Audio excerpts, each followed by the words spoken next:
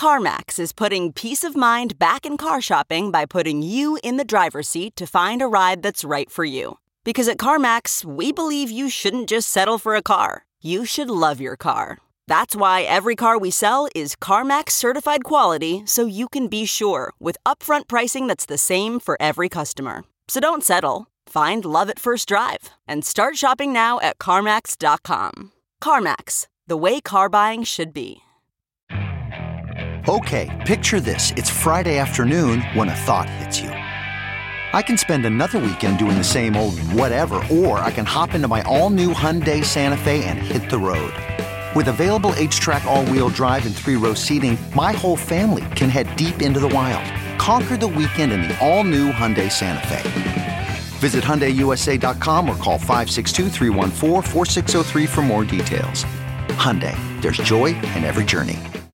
All right, what is up, Gypsy Gang? We're back for another episode of the Gypsy Tales podcast, and I'm excited to bring everybody this one. If you listen to the Stephen Gall podcast, you would have heard us talk about a doctor by the name of David Krizanic, and he is the guy that has been doing the stem cell treatments on Stephen Gall and my dad as well. And since I had my crash a few months ago, I've also been going and getting some treatment from him in the form of PRP injections. So it's really cool to be able to potentially help people in the Gypsy Gang that may be dealing with injuries, whether they're new or old, and I guess didn't know that these kind of treatments were available.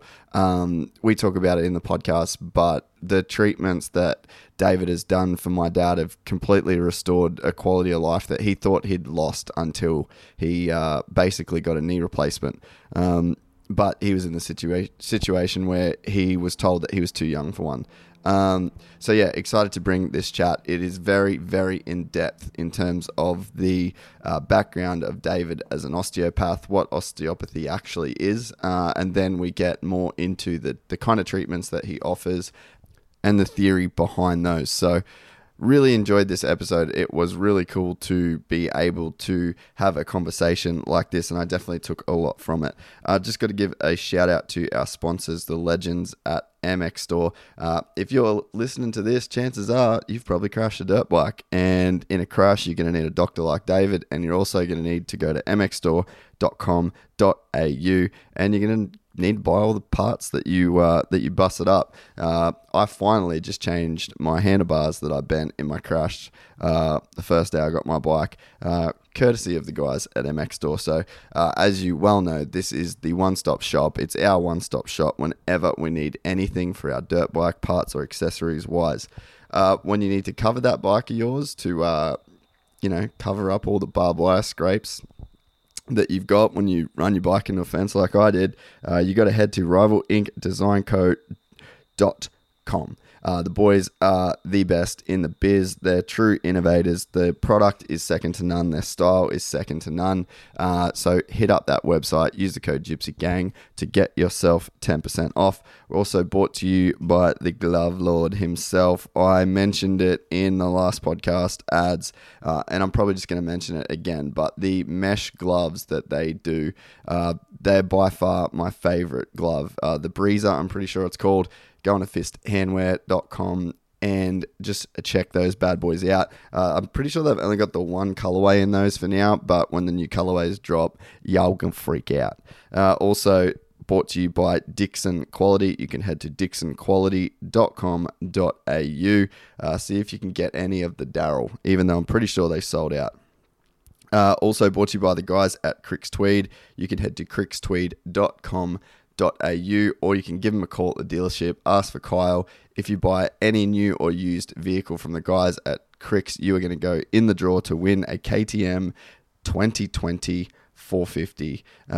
Yeah, it's a pretty insane deal. So if you are in the market for a new car and a new bike as well, you might get both just by shopping at Cricks Tweed. And we're also finally brought to you by the guys at Combat Nutrition. before you go and get your stem cells or PRP treatment off David, just treat your body that little bit extra with a little bit of extra care by taking care of your nutrition pre and post ride. You can head to cmbt.com.au. That's all for me. Once again, thank you very much to David. I really, really, really enjoyed this podcast. It was really cool to be able to bring you guys something like this. I hope you all get a lot out of it. Also, just before I go and subscribe to our YouTube channel if you can. Even like, it honestly helps even if you just make an account and subscribe, even if you're not a YouTuber. Also, if you love this podcast and you listen a lot and you haven't left an iTunes review, if you could just do that as well, that would help us out. We've been really up high in the charts lately. I've sort of shared it on Instagram, but I think we're up to 16 last week, and that was out of all categories of podcasts. So yeah, that was pretty big for us. So reviews will help us stay in those charts, and it just brings more people to the podcast. Had 2 really great months, so really appreciate everybody's support. And if you want to support any further, you can head to gypsytales.com and buy some new merch. Thanks very much. Enjoy this podcast.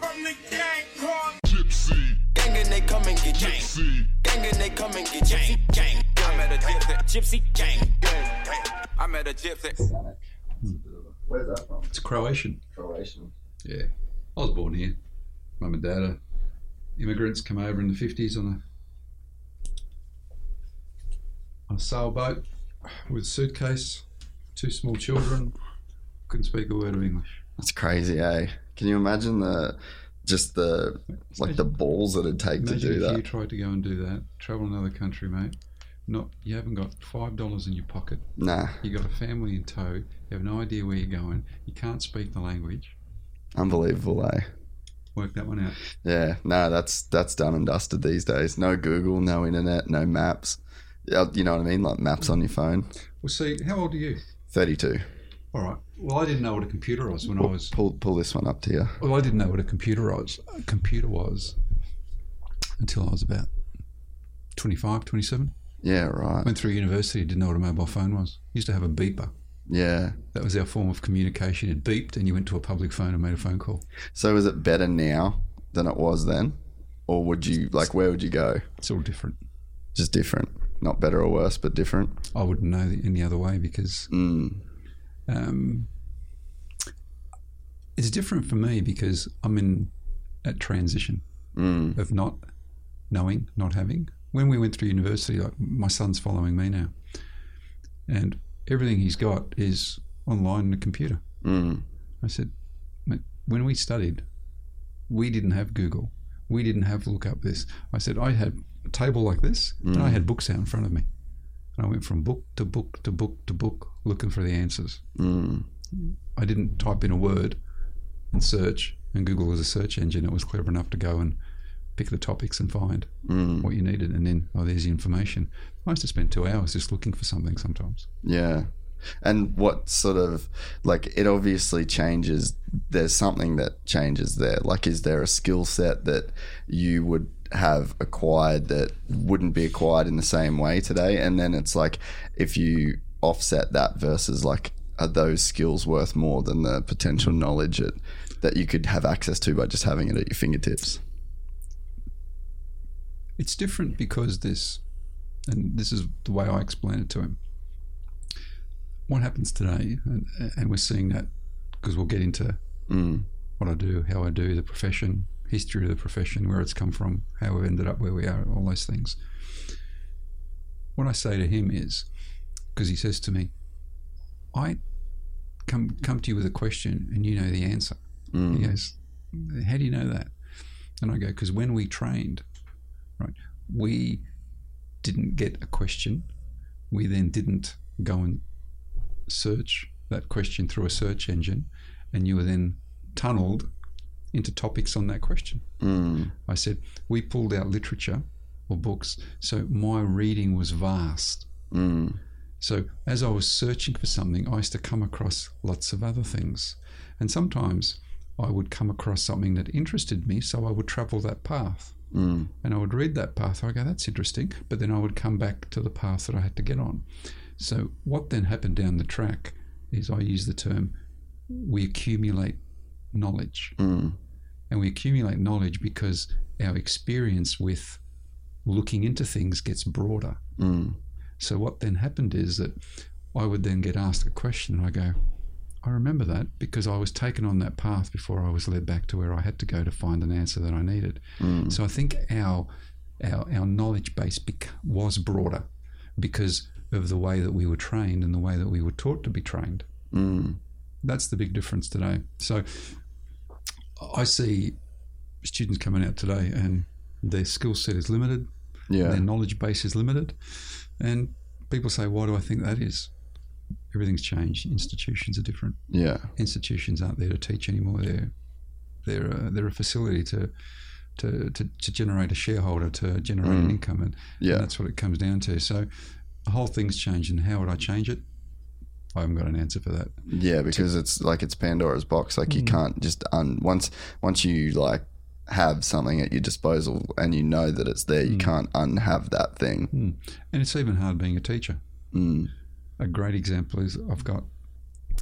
Hey, bring this a tiny bit closer. There's a university close by to us, so we ran they ran what they call a master's workshop or something such. I can't remember what it was called. So I said, look, I'll come down and donate half of my day, and I'll take the final year guys, and they can just quiz me. Pick a topic on what they're unsure of and we'll go. I don't have an agenda. I don't come there with the script or what I'm going to lecture them on. I come there and I say, guys, you're going to take me where we want to go. And I'll just explore that knowledge base with you. So they got a lot out of it. So we approached the university and we said, look, there's three practitioners in my office, accumulated experience of probably about 70 years of practice. So we've each been in practice for 20, 25 years. We're happy to donate our time, pick one day, let's say one day a month, one day every 3 months, and we'll just come in and let's just work with the students. We never heard back from the university, and when we followed up, they told us that it wouldn't work because we don't understand the system. So I think one of the things that it's been something I've spoken about a couple of times on here when like people talk about, like the rules and the way that, the kind of society is at the moment and the things that are happening, and it's like it doesn't make sense and this and that doesn't make sense. And the thing that I keep coming back to in my head is that a system kind of doesn't really care about anything else above being staying a system. Like it's kind of, that seems like it is just the objective function. It's like, yes, a system could be better, but that's not the primary goal of the system, because that would mean that it could be made improved. It could be which could then constitute like the complete destruction of the system to build a new one, and that would then seem counterproductive to the original system. So everyone's trying to get somewhere faster, quicker, more efficiently. So gone are the days when it was a painstaking journey to accumulate the knowledge. Once upon a time you did apprenticeships because that length of time you accumulated that amount of knowledge. Today it happens differently. So I'm with the jiu-jitsu stuff that I do, it's I think there's so many great analogies inside of jiu-jitsu, and that sort of is one of them. Like there's this belt system, and it's not dependent on how many techniques you know or this or that. It's just there is this thing that is ingrained in that system that it just takes 10 years. It doesn't matter how many things you know or you don't know, but in 10 years of just like doing the things that you're told to do within jiu-jitsu, in 10 years you will reach a black belt level. And it's like, there are some people that can kind of get there quicker, but for the majority of people, unless you're this like kind of weird outlier, that just rings true. And I think that, it's like people get frustrated at it, and people are like, well, I can know this much, and what if I know this, and what if I know that? But it's so unwavering, and like, no, it takes this long. And it's like, it's because there's these like infinite intricacies in it. And it's like you can't just knowing something to be like, this is a technique that you could recite to me, A, B, C, D. Just because you know that thing, it doesn't mean that you understand the intricacies.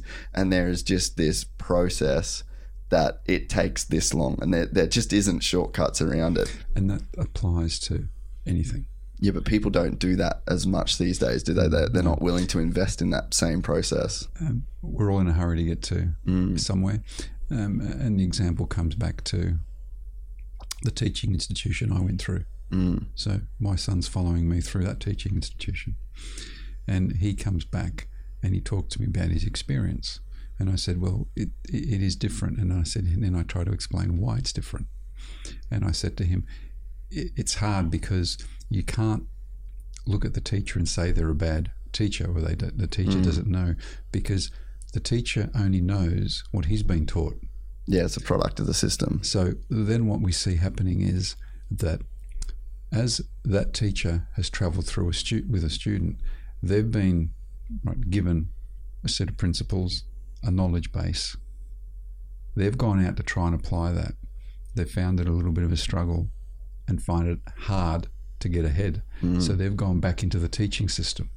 Yeah. So now they've come back in to teach a watered down version of what they've been taught, which is now a more watered down version. So the battle's always there, and it's getting harder and harder. And I hear the discussions that I have with my son when he comes home, and I explain to him that's the reality of it. I said it's just a watered down system, and I said it's not what it used to be. And I think a lot of what we had, the essence of it, is diminished. Yeah, and I think that though, like the same principles that you applied to your own learning, like that still exists. Like your son could still go and get those textbooks and get a table this size. So the thing you could look at it as a problem, but that's if you only thought that that's where you could get learning from. And I think that then it almost breeds more opportunity, because if you're a person that can realize the shortcomings in whatever system that you're involved in, then you can go outside of that system. You can still participate in it and get the degrees, but then if you are willing to go outside of the system and do your own work, then you're going to be at this like a big advantage over the person that doesn't. You're right. The problem with that is you've got to be taken to the doorway. If you're not shown the doorway, because you don't know what you don't know. Yeah. So if you're not shown the doorway, you don't actually have a doorway that you can go through. So you keep hitting the wall. So, and I've done that. I sat it all down. I said, here it is. That's how I did it. And he goes through some stuff. He says, he's third going into fourth year. He says, I've never even heard of some of these things.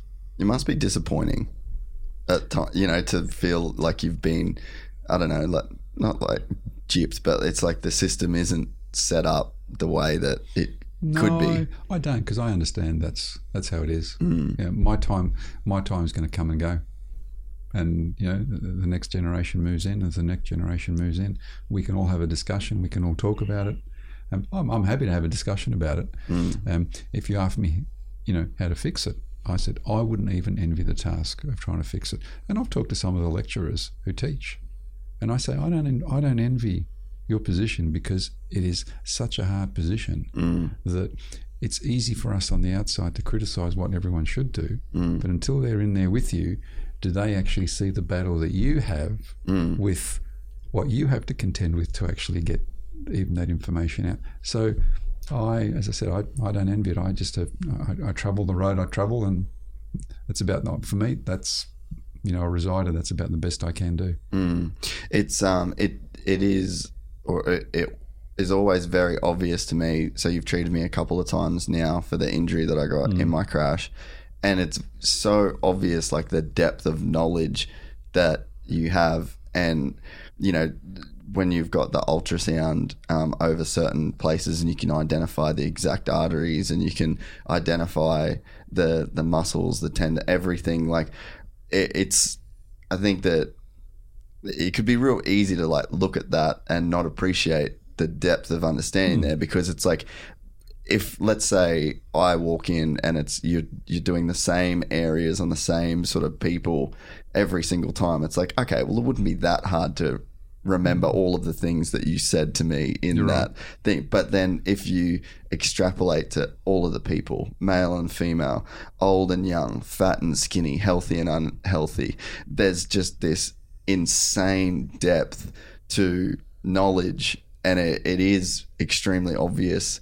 And that, like, to achieve that level of understanding in anything, let alone something that is, you know, inside the human body that you're looking through with an instrument, like, it is nothing short of remarkable what, you know, people are capable when it comes to, you know, like, knowledge and the gathering of knowledge. Yes and no.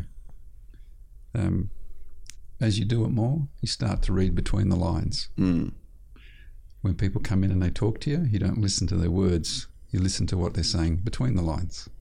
So that's the skill set you start to hear, because they're telling you what's happening in their own words. And what would be like an example of that, you think? Well, it's hard to give an example because everyone's specific to something. Yeah. But someone will come and present with something. And on one side, you know, here we are, we're scientifically minded, we work with the science. And on the other side, they're the lay person. My experience is, and someone who, you know, trained me and taught me very well said, if you stop and listen and let them speak, they will tell you what the problem is in their own words. But you've got to listen to their words, because the answer won't be the word. The answer will be between the word or between the lines of what they're trying to tell you. And they will take you there. And then you'll go, something will click and you go, okay, I think I know what's happening. And then you travel the road. And then, as you said, when we start to do an assessment or an examination, right, you're actually looking between the lines at the subtleties. We look at normal so often that abnormal stands out. Stands out.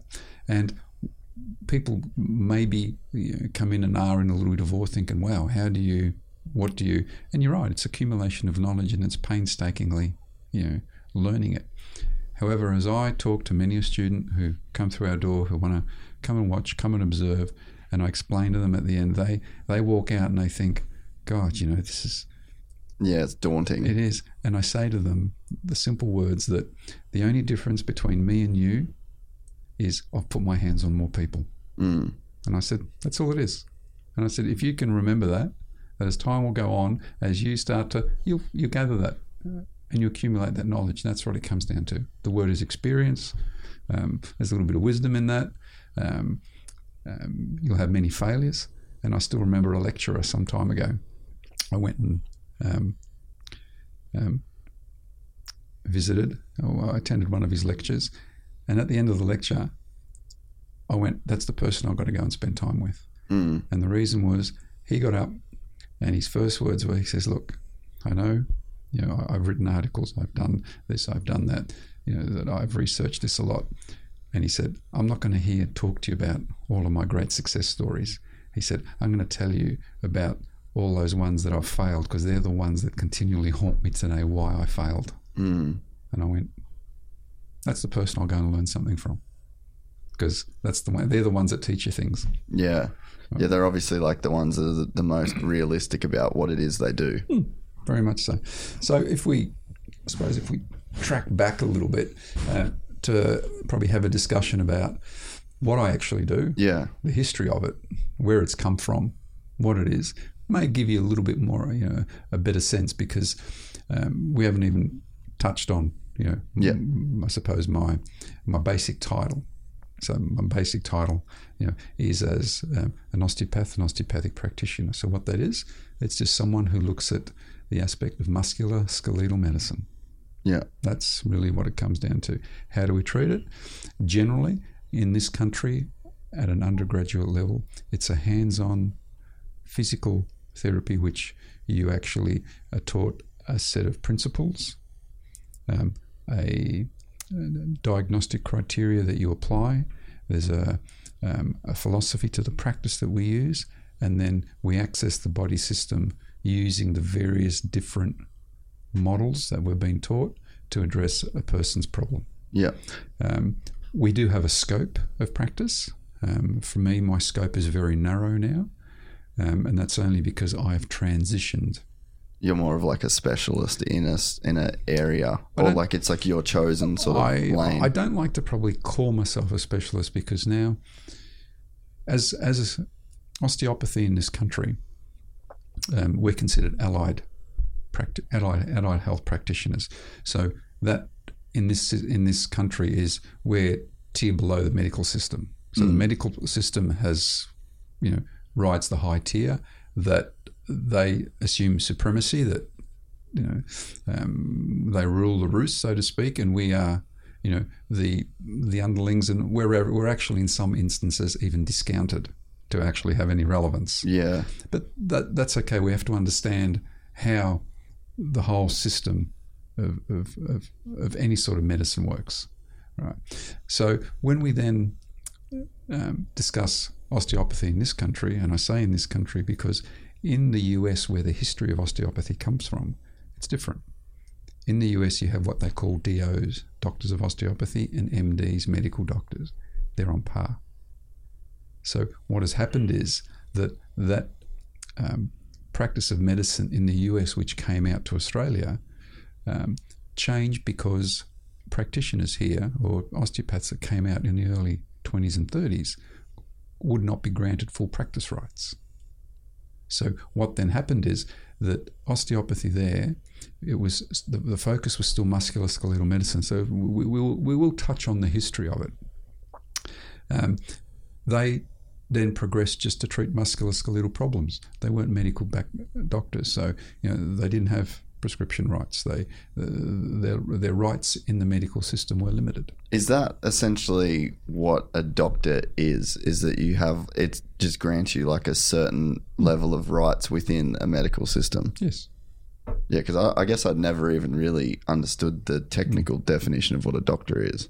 So that's it. So if we look up the title of doctor in the Oxford Dictionary, and it's been a while since I have, but if we looked up the title, it's anyone trained in the art of medicine, which includes medical practitioners, veterinary science or veterinary surgeons, and osteopathic practitioners.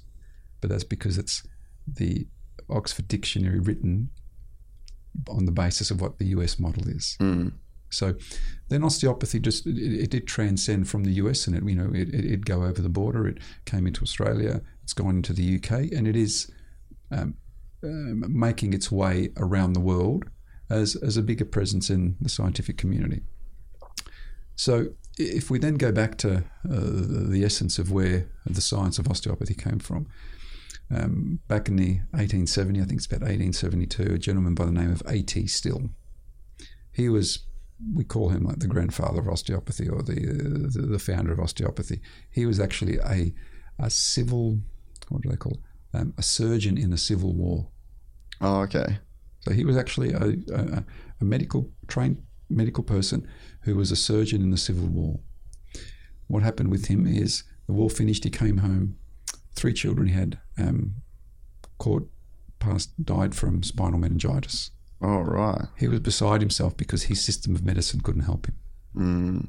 And then he started to then review his thought process as to what is there that I could have done that may have changed the outcome. Mm. Hence the art of osteopathy, or the science of osteopathy, began. Yeah, right. So hence in the US system, and I'm not that au fait with it, but I understand the basis of it, is there was a bit of a tug and war between the allopathic, well, that's the wrong word. Allopathic means, MDs or DOs, but where the MDs again wanted to take the DOs and rule the science of osteopathy out, because in the schools of osteopathic medicine, and that's what they're called in the US, you are taught the concept of medicine, similar to what you would be here, but you're then also taught the basic principles of osteopathic medicine in relation to musculoskeletal approach, as was taught by the founder of Still, who then went on to pass that knowledge down. Yeah, turned it into like a stimulus. And then others came along. So there's a lineage. Yeah. There's a lineage of people who then developed the concept. And hence that's a little bit of the essence of where osteopathy comes from. So And so what would be like the philosophies within the system of osteopathy? I'll use this sometimes when I ask a question, sometimes I say to people, you've got to sort of go back to the history. Yeah. And you'll find your answer. So if we there are a basic set of principles in osteopathic medicine, just like there are in allopathic medicine. We may touch on those, and we'll see that even though they are a similarity, there is a little bit of an interference in what they say and actually what they do. But we may touch on that. So if we go back and then coin the term osteopathy, where it comes from, and the definition of osteopathy. And this is an unfortunate one because I even ask students this question. They don't know. That are practicing osteopathy. Yeah, they don't know. And this is the simple basis, because I try to keep it simple for the general person, just because people ask me the question. So what's the difference between you and you and you and this person? And the answer is the training, our education, the way we're trained, some of the ways that we're trained and what we're taught. And I said, but the essence is the basic principles of practice and the philosophy of what osteopathy is about. So now if we go back a step in to break down the word osteopathy, this is where the essence of it sort of comes from. So if we take the first component of it as osteo, the Latin meaning of it, bone or hardness. So what Still talked about there was he took the word, or coined the word osteopathy as osteo, as he put his hands on someone. The first thing he felt was the skin. From the skin, he could feel the different parts of the tissue, and he could feel the bony hardness. So he was accessing from the outside within using a palpatory sense. The next word, pathy, or now if we really, they talk about pathology as in disease, but if we go back into the Latin derivation, pathy or pathione is actually meaning to access someone's suffering. So the term was coined from putting your hands on to access an anatomical field, now whether it's connective tissue, fluid, joint, fascia or bone, to actually change a pattern of function in changing the way you're influencing a person's suffering. That is a simple broad. And then so pathy, even in like the sense of like empathy, like I don't think so. No, the word empathy, empathic, I think. But is there a similar meaning in that? Well, we can have the way like with without suffering sort of thing. We can probably have an open-ended discussion, as many practitioners would probably touch on that. I probably wouldn't, because I don't think it was meant for that. Yeah. Right? Compassion's not your motivation. It's just and sure, you have empathy for everyone. Yeah. Right. You have empathy for when you're driving down the street and you see a poor person who's living in a homeless shelter. Well, you got empathy for the guy because he's got nothing. But it still doesn't mean that that's where. Yeah. So I'm trying to be more probably specific as to where the history comes from. Yeah.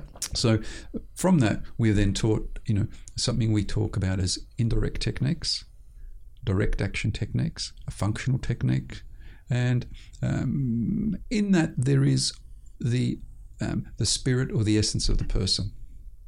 So you're also accessing that. So then that's a little bit more of the, I suppose, we can call it the spirituality. Like spirituality? Yeah, that's probably the better word that we'd use in the science of it. Yeah. But there is a science connected to it as well, because within that, how we do that now is the vehicle we use. The vehicle is whether we use a direct action manipulative technique or indirect action soft tissue technique, or do we do a fluid technique where we're actually applying now the set of principles. Those set of principles are to decrease tissue tension, increase range of motion, improve blood supply, to enhance, right, the dynamic, right, therapeutic process of what the body can do. So that's what we're accessing. So that's a vehicle from an osteopathic principle. With that, we would also coin a term that I use a fair bit, is minimum input for a maximum effect and do the person no harm. That is a mantra that is practiced, within the concept of what osteopathic medicine is. And they talk about allopathic medicine. So people, and I don't, we talk about the medical system. We all have our place and do what we have, and it's a pretty marvellous system. So too many people get frustrated with the system because it is overloaded. And they will quickly run down, the medical practitioners of how efficient they are. Well, they're not, in my opinion, because their set of principles are very similar, but they're accessing the same thing using a different vehicle.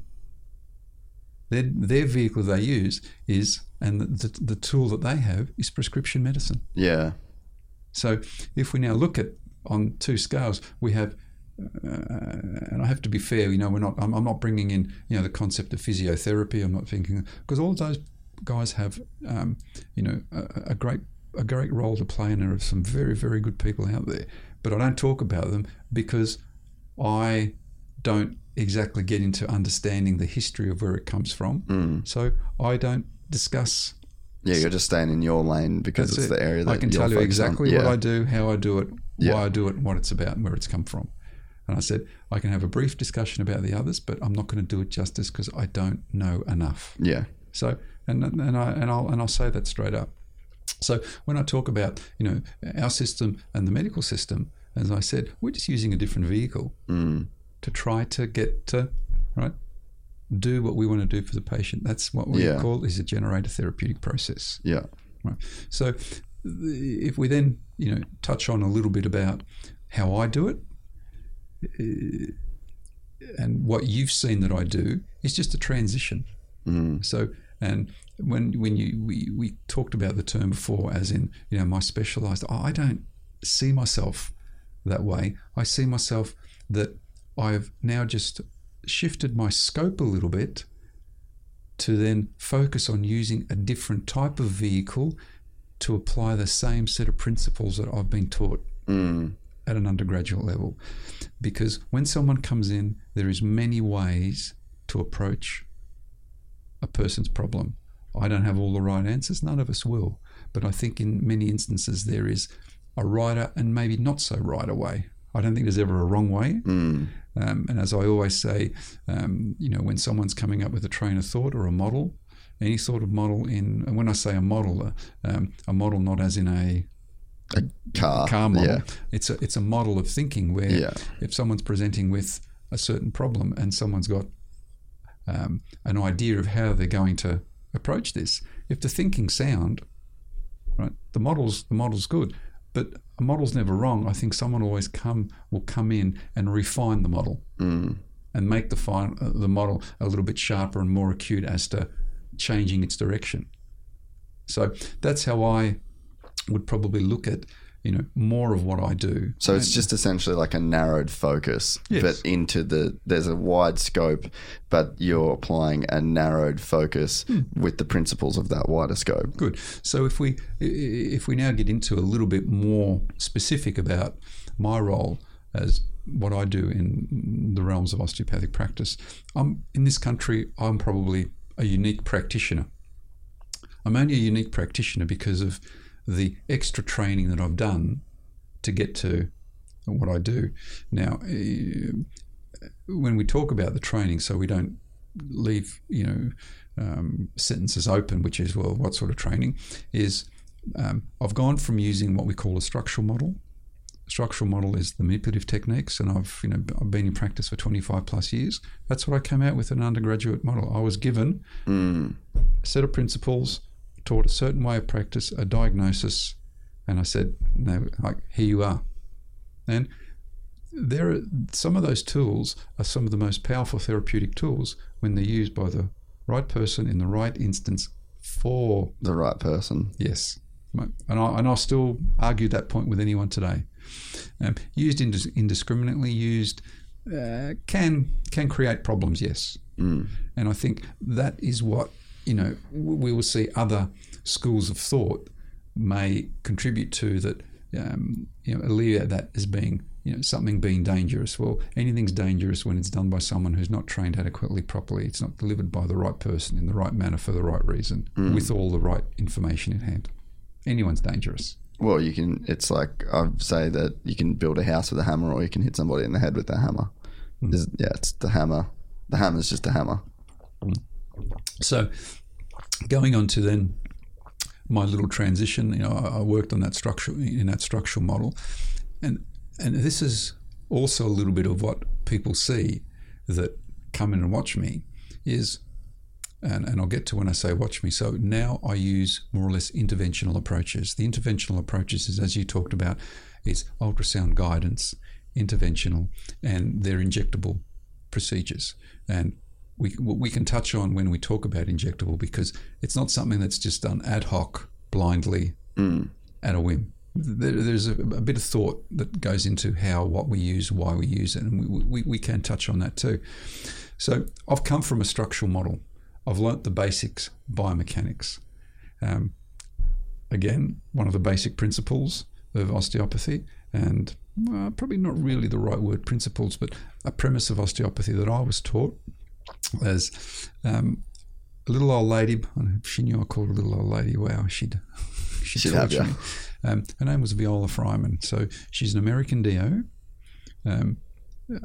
very, very well revered and regarded practitioner, and I attended one of her lectures in the US, and I remember her up the front, asking the question. And when she'd ask a question, then she was in her 70s. She was a little frail lady. When she would ask a question, people would duck their head, and they would think, "Oh no, please don't look at me, don't ask me," because she had an ability to just pull you apart. And there were people half her age who were, very well revered as well, who would say, "Mate, she frightened me," because the depth of knowledge that she had was second to none. Was scary.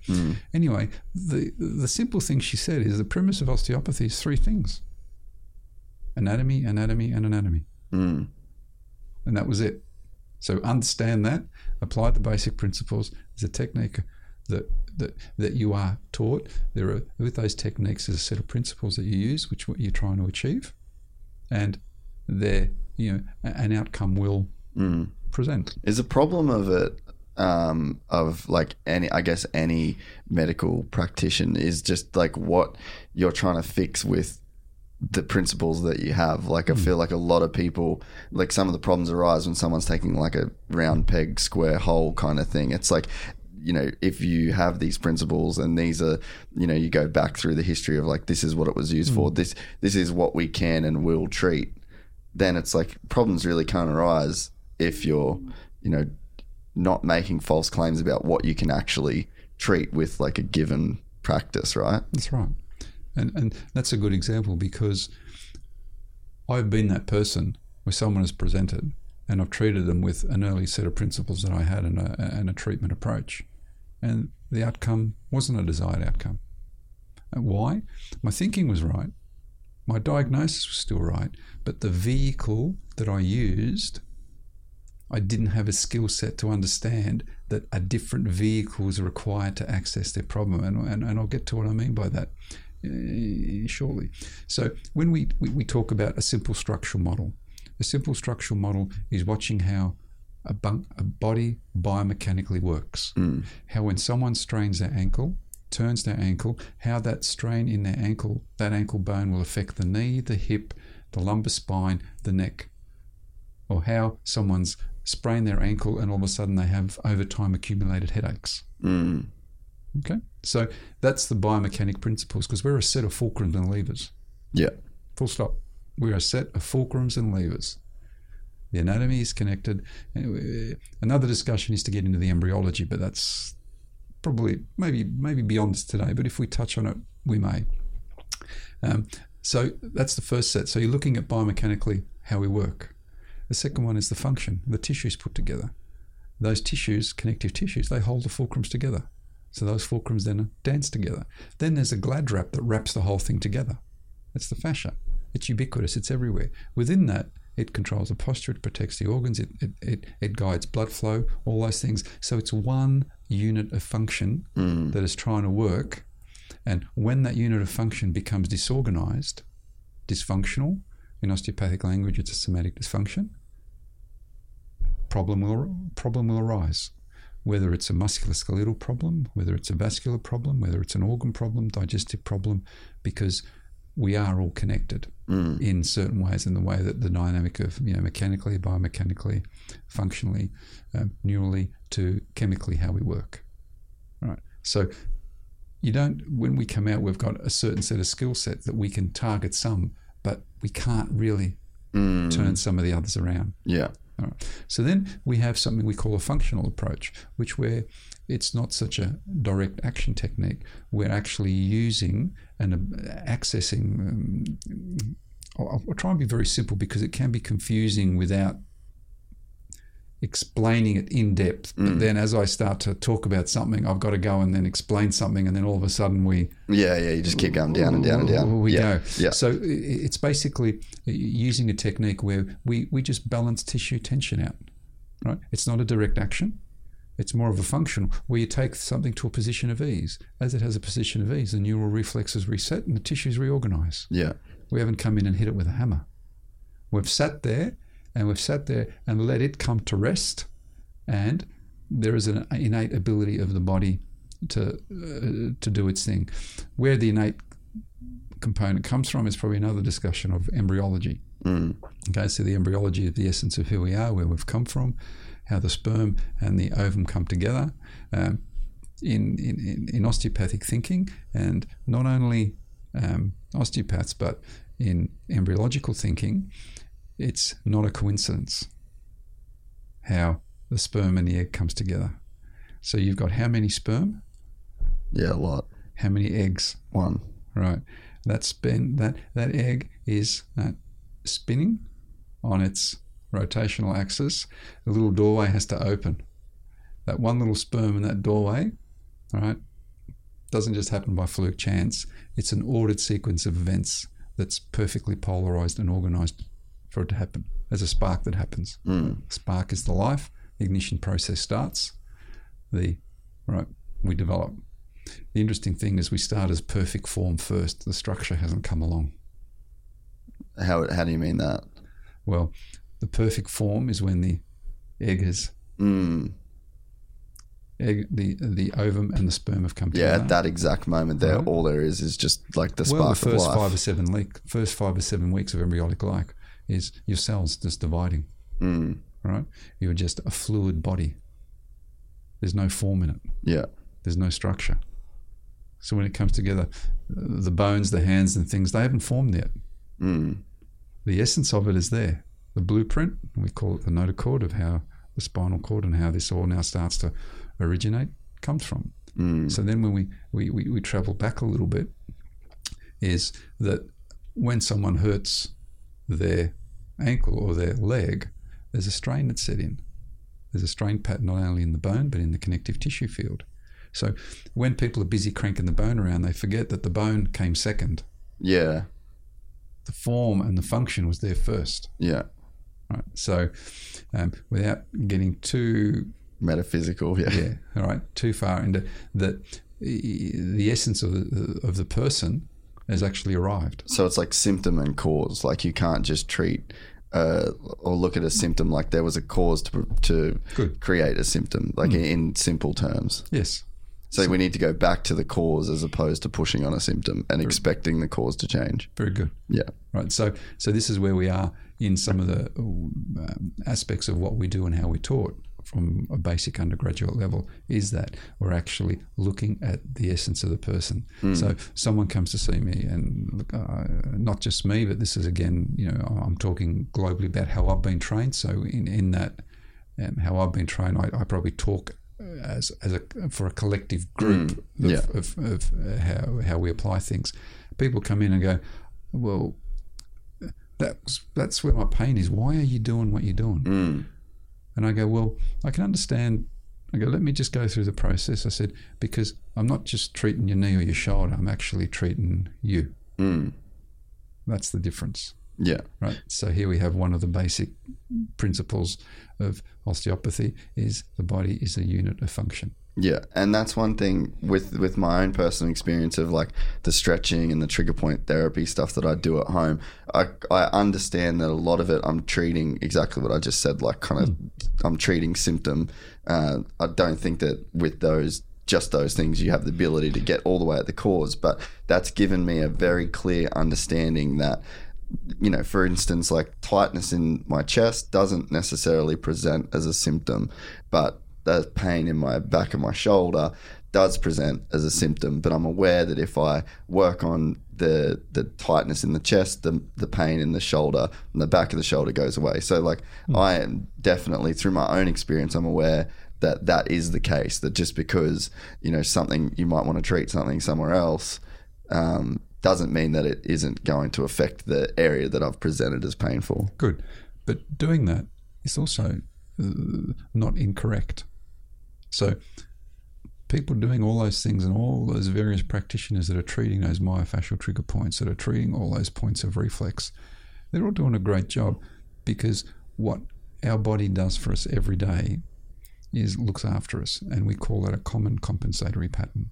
It's accommodating and compensating its whole time. It's stealing function from somewhere to give to somewhere else. It's stealing to maintain structure, and it's doing that without you even knowing 100%. What's going on. What happens is someone turns up in our office when that compensatory pattern breaks down. Yeah. So your system's ability to compensate or to do its dance for you has been interrupted. All of a sudden it said, sorry, I actually need a little bit of help with this now. That's the reason someone would present. So, you know, people come into my office and they say, well, I've heard you do this. I thought, can you just come and check me out? Do I need any treatment? I go, do you have any problems? No. You think you do all right? I go, yeah. I go, what are you doing here? Yeah. Oh, you know, but when I open the door here, just if you need come back if you need something. Yeah. Yeah. Because, you know, I say your system's doing fine for you. You don't need me intruding, because I'm going to come and prod and push and poke. Your system's going to look at me and go, what the hell's this lunatic here doing? Pushing and prodding me. I'm doing all right. Can someone tell him everything's all right here? Yeah. All right. That's how we're put together. Yeah. So, you know, having that understanding, and I do that a lot, is you try to explain to people, you're doing all right. Things will happen. Don't panic. Right? Your body has the ability to get better. When it doesn't, hey, we need a bit of help. Yeah. And that's with any aspect of, you know, medicine that we want to talk about. The body has an ability to get better. When it doesn't, hey, okay, we need a bit of help. Now let's and find sometimes that might take drugs. Sometimes that might take manipulation. Sometimes that might take injections. Sometimes that might just take... Sometimes it may take all of them. Yeah. Right. So then you've summed it up perfectly, which was that we all have a place. Right. And I don't discount anyone or anything. However, there are times that I go, well, yeah, I can understand the thinking, but you know what? There's maybe something else that needs a little bit more help before that can kick in and do its thing for you. Yeah. Right. So that's you're right. We've touched on that. So then, getting back a little bit, you know, to the specific, you know, practice that we talked about. For me, then, the knowledge of anatomy, right, biomechanics, the functional component of how I put together to work, and then all of a sudden, what happened with me, and I touched on, was involved in a sporting team. Went over to Europe, was involved in the Tour de France for a while, and I met a German orthopedist, and he was with the team. He used an injectable approach, and this was me now. A German guy? German, yep. Yeah, so Germany were like world leaders in this stuff, but like in... They still are in a lot of energy medicine. Yeah, okay. Right. There's stuff that, you know, over there goes on that here is frowned upon. And it's a wonderful system of medicine because it's been around for a long time, and a lot of people... A lot of riders go to Germany when they get serious injuries like torn ligaments and stuff like that, and a lot of basketball players, like a lot of big athletes go to Germany for this kind of stuff. That's right. Yeah. So in the time when I was there, this person was treating these riders with injectables. And I was like, this is interesting. So now when we talk about the concept of an injectable, and what we're going to do is we'll touch on that. Because in the medical system, we have drugs, S4 drugs, right? That's their other vehicle. If they can't give something orally, well, let's inject it. Again, It's powerful. It's got morphine works when injected. Well, you can't deny that. Don't know. When you need help, I say to people, you need help. My attitude is, when people come into my office and they say, look, I'm trying this, I say, look, if I'm going to war, do you want to go to war with a pop gun or a tank? Yeah. I go, because I'm going to go and walk into the biggest, baddest, strongest tank.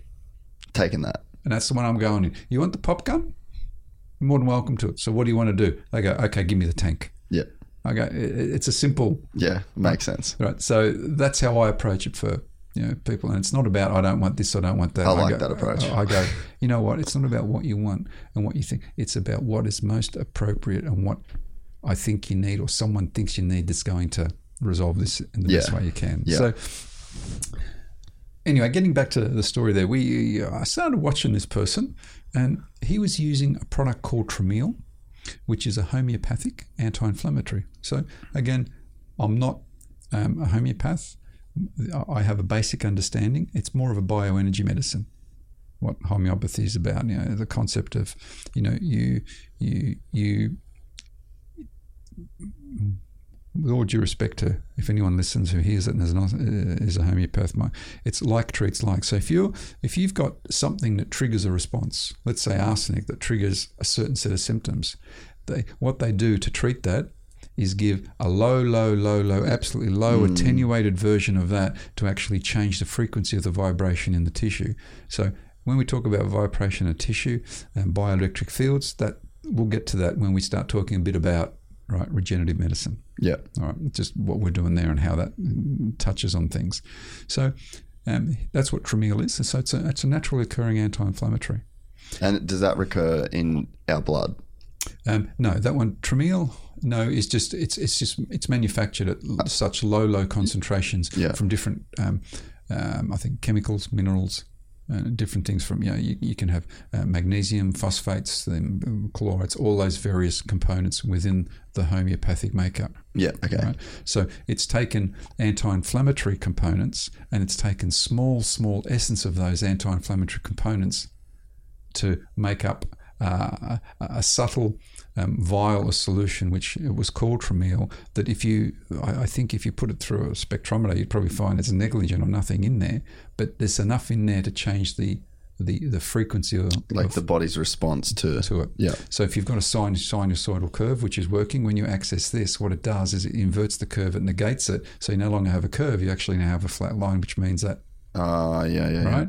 You've changed so the frequency. Two waves clashing together to... Yeah. The basic principle of it. Yeah. That was one, and the other one he was using was Actavegan. And he had vials of this stuff in his bag. Actavegan was deproteinized bovine blood plasma. Yeah, right. Right. So this is now interesting because he knew about the essence of the bovine blood plasma, but it was deproteinized, so the growth factors were taken out, but it still had components in there which had a stimulatory effect on repairing connective tissue. And was that bovine as in like cow blood? Yep. Yeah, right. So the interesting thing is the product was manufactured by a Swiss company. The calves or cows were grown in South Australia. They were harvested in South Australia. They were up to about 6 weeks of age. I'm pretty sure this is the history as I was told it. Then the blood was taken back to Sweden where it was treated.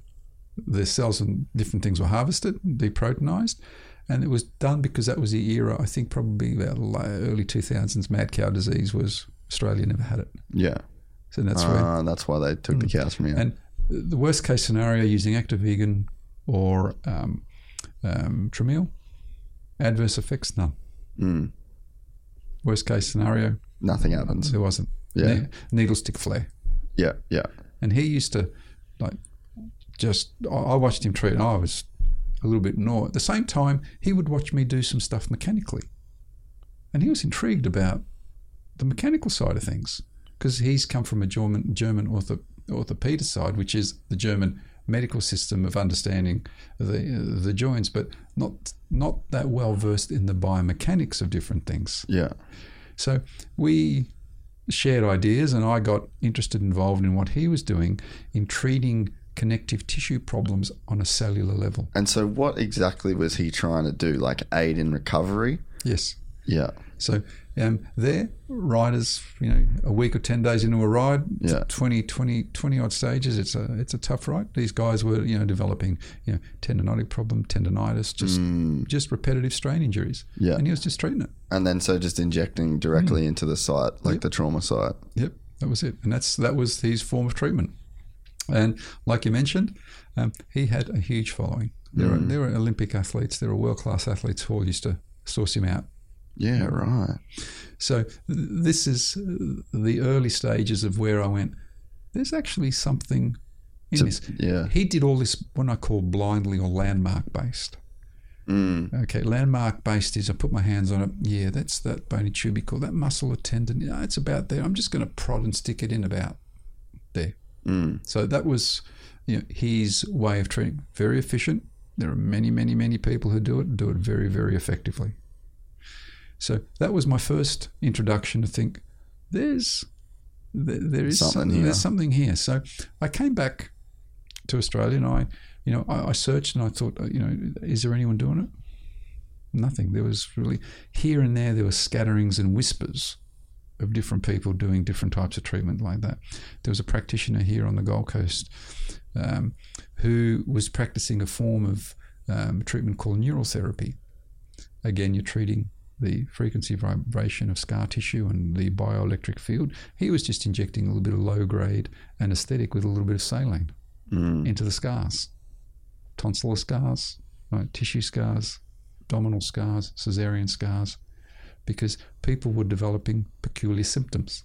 And he had a way of measuring the bioresonance or the frequency of different people, and he's training being German, so he was a German physician.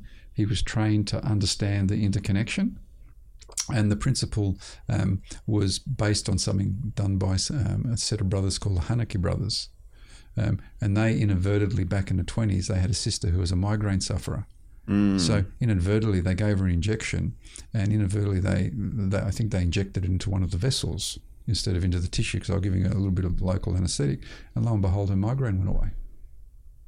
And I thought, what happened? Hence the science just started. Yeah. So this German practitioner, he was doing snippets of it, and I thought that's really interesting because he's using it from a little bit of the active vegan. And again, his background. So I gathered a little bit more interest, and I thought there's something in this. So I was then, seeing some athletes. I was even seeing average people, average tradesperson. They're coming in with these joint muscle tendon problems that I would get the joint functionally doing better, and they'd still come in and say, I've still got whatever. And their only course was HCLA, hydrocortisone local anaesthetic injections, which work very, very well. Do it repeatedly, not so good. So then you can actually have HCLA, which is the hydrocortisone local anaesthetic, injected, but there are adverse effects as well as there are positive effects. As well as it being chondroprotective, it's also osteolytic and breaks down tendon sheaths. Well, no, not that it's foreign. It actually has an effect on breaking down bone, cartilage, and muscle tendon if it's done continuously, too frequently, too often. It actually can, and it has a systemic effect as well. So anyway, so then a lot of these patients, I said, well, the only option is cortisone injection, and I was like, oh well, I've had this, I've had that, I don't know, and I go, okay, I can understand. So all of a sudden, I started to explore the idea. I went, now when we go back to my background, touching on that is, as an osteopath in this country doing injectables, people are like, what? So now we have to touch on that, because listening to this, you'd think, oh, hang on, as an osteopath, you're not trained to do this in this country. I said, no, I'm not in this country. So what did I have to do? My journey of postgraduate training started. So I went along and I did, I learned ultrasonic guidance. I learned joint tissue, soft tissue injections. I did emergency medicine. I did postgraduate courses in regenerative medicine. I did then study in diagnosis and treatment, but also reading MRIs and MRI imaging.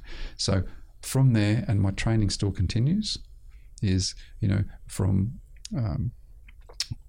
the work of the basic understanding in being able to use that and train to do it properly, started probably about 9 or 12 years ago. And that's how I have now slowly built up a repertoire. So from there, I'm involved in a teaching learning group. They're US based. Always ongoing training with them with either what we call live injection programs, where we actually travel to predominantly Mexico. We work in the hospital system there and we treat real life patients, and that's how we train. Our mentors train us with patients who have real life problems, who could never afford to get treatment, come along and get treatment. To the US, where I do a lot of cadaver programs. Cadaver programs are, you're doing the guided procedures on a cadaver. So you're actually learning the guided technique. We're not just poking around and hoping we get it right. And it's very well done, to diagnostic ultrasound training, to functional anatomy, to nerve courses, to train in how you diagnose with an ultrasound. Can you do those courses in Australia? Some of them, yes. The majority of them, no. Now, the reason is, when I first started, I was interested to find out about a course, and I'll call, can I do a course? And the immediate response I got was, oh no, because you're not a medical doctor, you can't do it. I went, okay, thank you.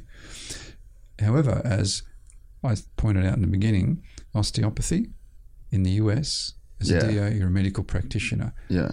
I inquired, I travelled to the US, they consider me as a doctor over there. An equal, yes. And I explain, and I explain my, my conditions in this country about, what I can and what I can't do. And there are no qualms about entering the training program with them. And in the US, the work that I'm doing now is common. Standard, DOs who practice musculoskeletal medicine, integrative medicine, all right, in the US, there are many of them, and they're the people who have trained me. And they're osteopathic practitioners who have come from a similar background. So what have I gone and done is some of the postgraduate training with a fellowship in, some work in regenerative medicine. So a fellowship is here for say the layperson, a medical practitioner would do an MD course here. They come out and then they want to go and specialise. They want to be a surgeon. Well, they go and do a fellowship in surgery. So then to be entered into, then you're recognised as a fellow in that, to do that particular work. Well, I did that in the scope of regenerative medicine, which covered everything from the injection techniques to the ultrasound guided stuff, and the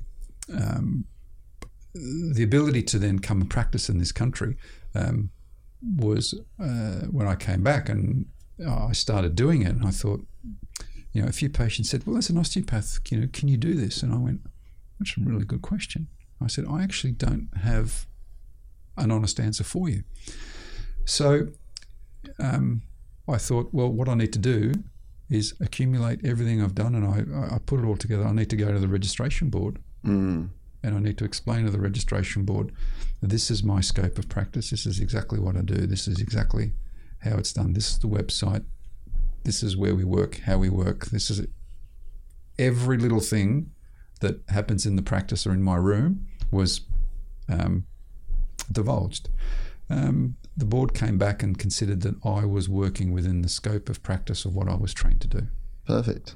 So then I went, good, now I can honestly, people ask me, can you do this? I said, I can do this work in the scope of practice that I've been trained to do. Hence I touched on before that my scope of practice is very, very narrow. The other advantages I have, and with some of the treatments that we use a little bit of local anaesthetic, and we call that prolotherapy. So with the prolotherapy, where we've got either a hypertonic or isotonic solution of dextrose or glucose. So in this country, glucose comes from sugarcane. In the US, it's known as dextrose because it comes from corn syrup. Yeah. All right. So the how would I say? The advantage I have there with many practitioners in their practice is I work with a medical practitioner in my practice. So everything that I do that involves me using an S4 component is done under the specific guidance and supervision of a medical practitioner within the practice. Yeah. All right. So that was also as a stipulation as to exactly what I do, and if ever I am using an S4, the medical doctor is always on board. Yeah. Right. So I answered that. So, and there are medical practitioners out there who have taken a little bit of how would I say it? An opinion about what I should and what I shouldn't do, and I completely understand that because they have no knowledge of what I'm doing and what I don't do.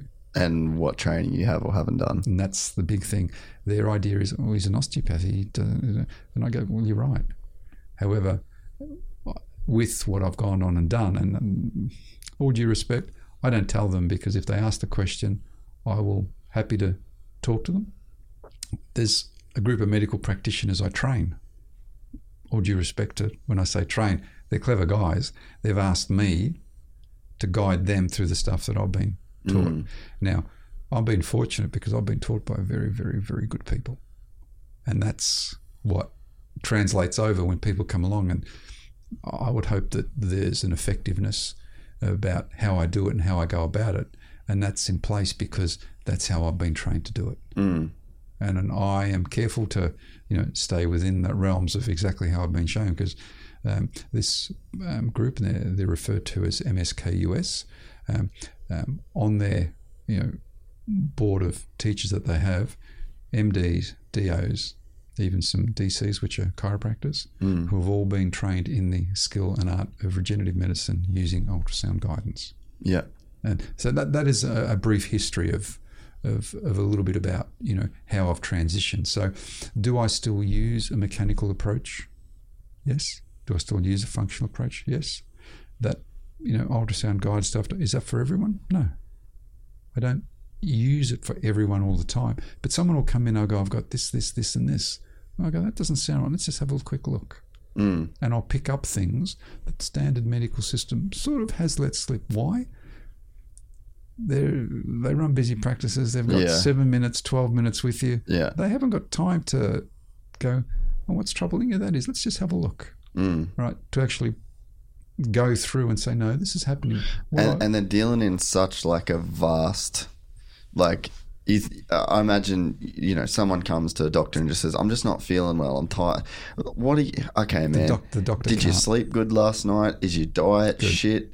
How many times are you exercising? And it's like, you're just, as a doctor, like a GP, it's the term general practice. It's just so general. I don't assume that you could get the kind of results of going to somebody that's super focused. And I went to you with very specific set of problems. My dad went to you with a very specific set of problems. Stephen Gall, very specific. It makes sense why you can be. And don't worry, when they come in, and I still get this. People come and see me about different things, and I go through and I go, look, I think you're in the wrong office. I said, this is not my specific scope of what I do. This is where I think you need, what you need, how you need, and that's the road I think you should travel. Well, perfect example is when you saw Maddie, you said, I think you should go get an MRI and come back to me after you've had surgery. And then now he's literally booked in for surgery because it's just like, well, nothing is going to help a shoulder that is torn to the point that it needs surgery. So in my early days as a mechanical practitioner, I would have treated the patient because he had a mechanical issue there as well as a tear. Now, in my early days, I never would have been picked up the tear, and this is unfortunately, I think, it's not unfortunate. It's just the way. This is what it is. It is that, there are many practitioners who think, well, we'll make a difference. We'll treat them 3 times, 5 times. The person gets frustrated. They're not getting anywhere. They're handing over money. They're getting no progress. So they end up in someone's office. That someone else will say, let's do a scan. Let's do an MRI. So, well, you're not going to get better. You've got a tear. So that person, well, why didn't they just tell me that? All right. Okay. So they didn't have all the skill set, and all due respect to them, it's because we haven't been trained with that part of it. And so only now I pick up stuff, on people that have just been sidestepped, and no fault for anyone. It's just that the system becomes so fast and hurried that some people just don't have time to look at it. So, but I do. I'll go, well, what is it? I go, that doesn't sound right. Let's just have it takes me 3 minutes to just run through a quick scan of your neck and say, how's your thyroid doing? Oh, look, I've been tired. I'm putting on weight. I'm doing this. So I go, okay, well, that doesn't sound right. Let's just have a look at something. Let me have a look at the thyroid. Well, I'll write a little note. There's a few little things there we noticed. I'll just ask the GP if you could just run a few little bloods that I noticed that there's a little bit of abnormal cystic change on the left lobe of your thyroid. She's like, what? I go, well, it's an autoimmune condition. The gland is breaking down. It's going to affect your metabolism, and off they've gone. Now, she's been given advice. Well, you should change your diet. You should exercise more. You should do. Well, she has been, but it's only the fact that I had the ability, because I've got the machine there, to run probe over. It takes me less than 3 minutes. I pick something up and I say, look, I think it's worthwhile. Just go and get this checked out, and that's what I'll do. Whereas in a standard office, the GP hasn't got a $70,000 machine sitting there that will really quite effectively show. There's cheaper models, of course, but he won't. He'll go, well, let's maybe think about that. Let's do the various things. Whereas I've tried to get to the pointy end real quick and then go, okay, now that's the road I think you should travel. So that's how I've taken, some of the skill set in using a musculoskeletal approach and coming down on the interventional approach. I will look at some things. I am not a diagnostician because I haven't been trained as a sonographer or a radiologist who's, again, field very narrow field, and their whole day is they sit in a room and they look at films all day. All right. I spent my time to people turning up with acute pain, back pain, and all they want is someone to take the pain away. Right. And there are various ways that we can do that. So we all do have a little specific model where we fit. Yeah. So I try to exercise that, and I try to be clever. And when I say clever, I try to be direct and give the person, at least the best option to give them some, if not, the direction of where they go. Yeah. Right. So sometimes I can't help them, but I can help educate them so they understand. And sometimes I walk out, they go, I actually feel better. In fact, I actually really now know and understand a little bit more about what's happening. Because it's true, it's a black box. And a lot of the times people don't have any idea why. They've just got this thing and they go, it just won't go away. Why won't it go away? I go, well, let's have a look. So we talked about, the diagnostic part of what I did, how I got to where I'm doing, the various scope of what I do. Now, if we talk about more of the advanced stuff that I got involved in doing, so I touched on the word regenerative medicine. Yeah, I probably don't like that word a lot. It's quite loaded. It is. It's a big word. It's similar to, all due respect to those practitioners who call themselves holistic. Yeah, I struggle with that word as well.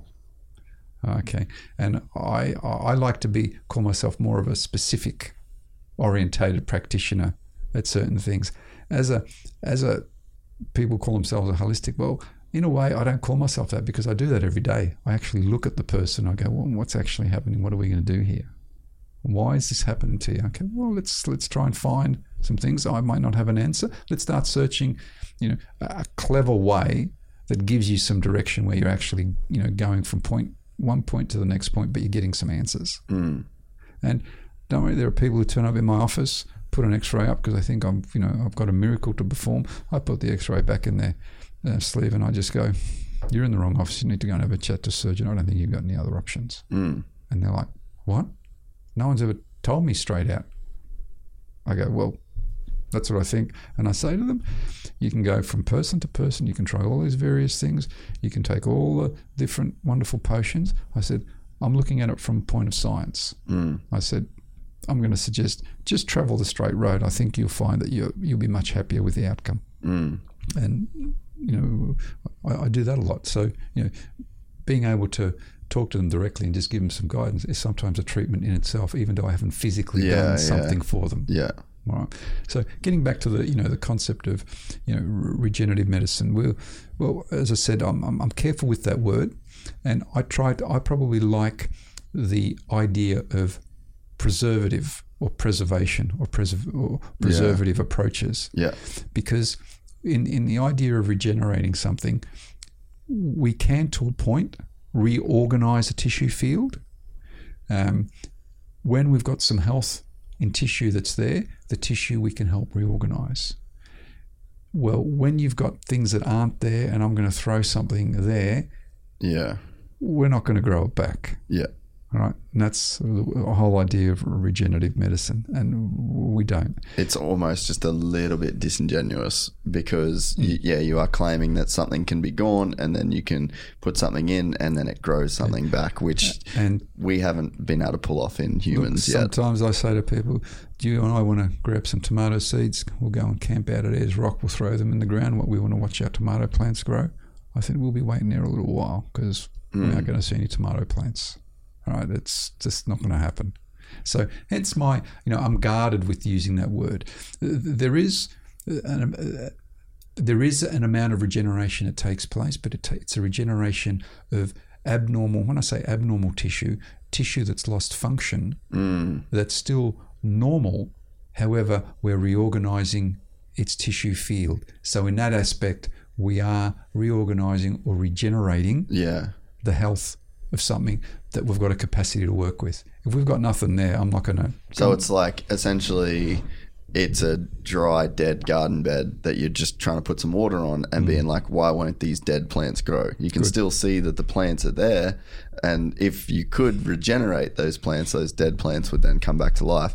But what we can do is take a plant that's kind of droopy and sad, but it's still a green, alive plant. You put some water and some fertilizer on that plant, it can regenerate back to a point. And now we can talk about the different mechanisms we have of doing that. So we talked a bit first about how I got involved in the whole idea of using the approach of, I call it interventional or cellular approach to treating connective tissue problems. So, early in the piece I talked about, as a mechanical approach, we can get a joint functioning. We can change the tone of a muscle which is tightened or spasm, which has been torn, and, if someone's had an impact and they've got a dysfunctional segment. So what's happened is the function in the segment has got locked up. So how do we get it going again? Come and give it a tap and get function back into the joint. That's a direct action manipulative technique. Works very, very well. As I said, for a lot of people, it's a very, very powerful therapeutic technique. So then we have the next one. We'll go, okay, so now a mechanical approach won't help this. The connective tissue is disorganized. So, a little bit of, I call it there, which is a little bit of a massage, a little bit of rub. Acupuncture is a wonderful science. A little bit of acupuncture, which is, stimulating some of that. Doesn't turn in a corner. Well, on a cellular level, maybe we need to look at this now because the environment is actually now disorganized. So now we're going to say someone who's had a little bit more wear and tear on their body, their connective tissue field that the joint or the environment is got disorganized.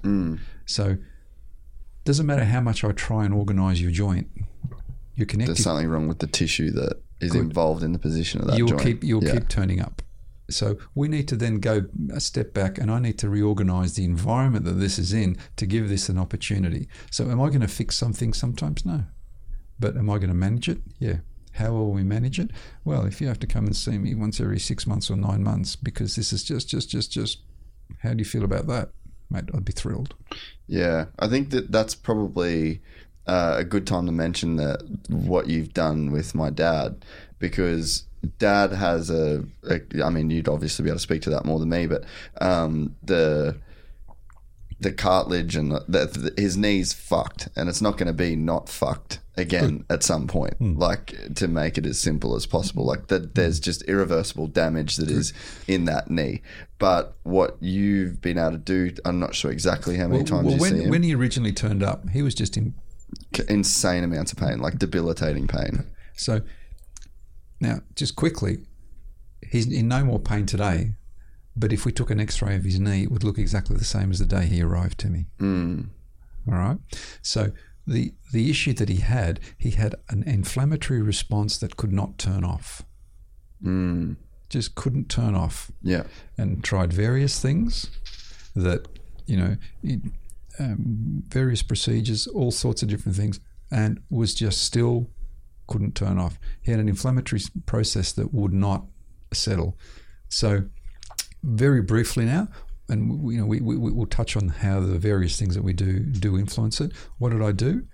I just changed the tissue signaling of how his connective tissue was working. How I did it, I used various different products that we will get to access that. Yeah. But I just think that is a really good real world example of exactly what you said. Like, there's no difference in, like, his knee is now not magically better in an objective sense of looking at it on an X-ray or an MRI, but the quality of life and the level of pain that he's in versus not in is completely different. But it requires this constant treatment. It's not like this this one time you're fixed now, go away, never come back. Now, when we use the term constant, as I said, the word I use is manage it. I think I probably have seen him 3 times in about the last 5 months. And he now hikes, does his things, he does this, he stands, he's back at work, he's doing what he wants to do. He's not suffering like he was. Yeah. And it was like, I mean, I spoke about it with Gawley when he came on the podcast, but like, I mean, when my mum would talk about it, she'd say, like, you've given him back like a complete quality of life. Like, there wasn't the old him, like the person that there was before this pain that was in his knees constantly. Like, he was a different person. He changed as a result of this pain. It changed his lifestyle, it changed his mood, it would change his like view of happiness, and it was so limiting. And I think one of the biggest things was the goal that he had to do Cape York. Like, he wanted to ride to the tip of Australia and back. And well, I still remember that he asked me, I looked at him, I went, yeah, he'll be fine. And he just looked at me. And he looked at me thinking, I knew what he was looking. I said, oh no, you think I'm just joking? I said, no, you'll be all right. And he's still looking at me. I said, trust me. And he came back. And he rode every single kilometre. He didn't, like, there was, I honestly thought that I would be riding his bike more than I rode mine. Like, mine was, I didn't even ride a registered bike because I thought that his knees was just not going to deal with it, and that my bike would go on the trailer and I'd ride his and he'd be in the car. Good. But he rode every single kilometre of that, and it was honestly like a huge turning point for him. And then now, he's mountain biking. He's done another trip up to Cape York in the time since. Like, he's done so much. He probably does too much at times given what he's got to deal with. But the point is that, I think, the physical structure of his knee is not better, but there was a way that pain could be managed through, essentially minor treatments that have given somebody a complete change of life. What I did, I won't get into the specifics of it. We'll talk a bit about some of the products and how we did and what we did. But what I did wasn't grossly intrusive, wasn't painful. Initially, it was a little bit uncomfortable, but it was simple approaches that, what we did was took away the way that his knee was signalling. And that's the big part. When you went back a step and you talked about, the quality of his life, this is something that I see more now, people who are in chronic pain. I see less of people with the basic, joint problems that we just get some function and they go, oh, this is great, and they just turn up if and when they need to. I've got other guys in the office who do that stuff because that's not really my little focus anymore. Yeah. So I tend to see more of these people who are struggling a lot more with pain. Some of those people I look at and I think they should not be turning up in my office, but unfortunately they fall through the cracks of the medical system. I have some patients who come from some practitioners who query what I do, but the thing I don't understand is, I said to them, I said, you query what I do, you don't really understand what I do, but why are these people coming from your office to my office? Yeah. Okay, that's the bit that troubles me. Okay, and I've said to anyone, and as I said, I've been doing this interventional stuff for 7 to 9 years now, and I said, the day I ever hurt someone is the day I'll stop doing it. And I said, and I'm quite honest, and I tell everyone that's the day I will say I'm actually doing something wrong that I shouldn't be doing. And because what I do, it's not just ad hoc, just for the sake of it. A fair bit of thought goes into it, and sometimes I will, go through a very lengthy diagnostic process and work out. I say, look, I'm not really doing anything today because we need to give this some thought, and I'm going to explain to you what I'd like to do. I need you to go away and completely understand what my thought process is so that you're actually on board with me, because this is a little bit new, it's a bit foreign, you're not sure. So that's how we'll proceed. So I'm cautious in that. As I said, I'm not just, come in and just do it for everyone the same thing. And then coming back on, touching the quality of people's life, the thing that I see is exactly that. I see people come into my office with chronic pain who are depressed, not because they're depressed people. Yeah, it's circumstantial. Yep. They're like, and you can see it. And it's crazy it is, there are some people who've been in so much pain for so long, I'll do things for them, and they basically almost sit in the office there and burst into tears. Yeah. And I just go, look, it's okay. I explain to them, you get 1 tissue per treatment, use it wisely. I do joke with them. As they say, they just shake their head. They go, I just never know with you, you're either seriously or you're the other way. But and that is because, right, the length of time that has struggled with it, that for someone, that's all they want. Yeah. They just want someone to just take away that bit of discomfort. Now, whether... my dad's life revolved around how sore his knees were. Like, he was literally like a prisoner to the pain that he was in. And now he doesn't talk about it. No.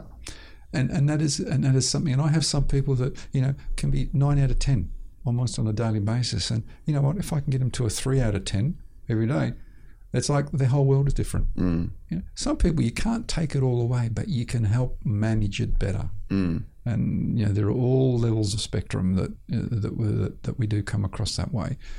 So getting back to the simple concept of what we did with your dad. So we talk about some of the vehicles that we use. It was all interventional. It was all guided. So in my office, as I say to people, nothing ever goes into anyone until without me seeing exactly where it goes.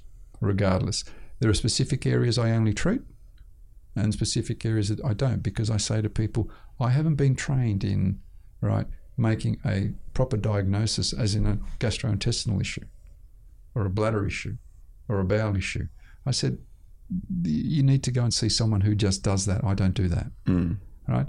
Talk to me about, a musculoskeletal joint issue. I said, I'll put a probe on any joint and I'll just dismantle the joint for you. Right? But some I don't. So I do have my limitations. I understand those limitations. That's my scope. Then we come back with the early piece. We have some people that will, let's say, present with an issue, and the early stages, I might say, well, look, I need some information. Coming in with a CT and MRI with an ultrasound as I scan it is something that I need. I said, because the 2 bits of information really will coalesce what we can do for you. Some people don't have information. I said, well, I'll do a scan, but I need to get a bit more information, because there are some things with an ultrasound I can't see. There are some things with an MRI I can't do. So I can't dynamically look at things on an MRI, but I can dynamically look at it with an ultrasound that will tell me a little bit more. Then the vehicle that we use. The simple bit, as we talked about, is prolotherapy. Been around for a long time. And the interesting thing with prolotherapy, and there's another story that we have here, is there was a program that was coming to Brisbane, and it was a DO that was running it, who I'd trained with, and I've met on this with this faculty group, because the faculty group sticks together a close body, and there are students who come and go. So he was coming to Brisbane. I said, great, he let me know that he's coming, and can he great to see you there. I said, oh, okay. I said, look, who's running it, and I'll just come along. And I don't just turn up somewhere for the sake of, I go through the process. I said, look, I'll just pay my dues. I just want to be a student, come along, sit with the group, right? Because I know what this person does. Even though I know what he does, the knowledge is so accumulative that I can listen to him 5 times and I will say, you didn't say that last time. Yeah, he goes, I did. You just weren't ready for it. Yeah. And that's over time what I've found is I will go back and I'll listen to the same thing, listen to them talk over and over again, and there's always something that I will take away. Yeah, there's layers of information. And it's like I find that, like, I actually started rereading the book that I'm reading at the moment because I got to, I'm 3/4 of the way through this book, and then there's concepts in there that were explained at the start, and it's like I would need to go back and like deepen my knowledge on the concepts that were presented at the start, because I know that I'm missing stuff at this point. And I think I do that the same with, some podcast stuff that I listen to, where it's very, very informative, and it's like in my opinion, you have to listen to stuff you actually want to know about multiple times, because there's just so much layers of retention and so much layers of knowledge. And that's all that happens. So, and then I thought, yeah, good. So I called up the practice. I sent them an email. It was an MD in, I think, South Australia somewhere, who runs this little prolotherapy group, I think they call themselves. And I said, I introduced myself. Hi, I'm who I am. I said, I understand you're running, a program here in Brisbane. Would it be an opportune moment? Could I register, to attend the program, please? I got an email back, very short. Sorry, you can't attend. You're not a medical doctor. I went, okay, no problem. I'm attuned to it. It's not the first time. Yeah. So I just go, okay, no problem. That's fine. Thank you. So I contacted and I said, oh, look, sorry, mate, I can't come because, and there was silence for about 3 seconds. And he went, you could probably teach those people a few things. And I went, no, let's not. I said, the system here is very different. So now what's interesting is that the concept of prolotherapy, right, it was started in about the late 40s. And is that the using platents? No, that's different again. Prolotherapy is using the hypertonic dextrose, or the sugar solution of a high concentration. With the anaesthetic. Yeah. So we use about 10% of, say, a 2% solution. So we don't use the anaesthetic to anaesthetize the tissue or whatever. The anaesthetic is used because the dextrose can be a little bit astringent, but it also has an influence on the nerve fibers. Yeah.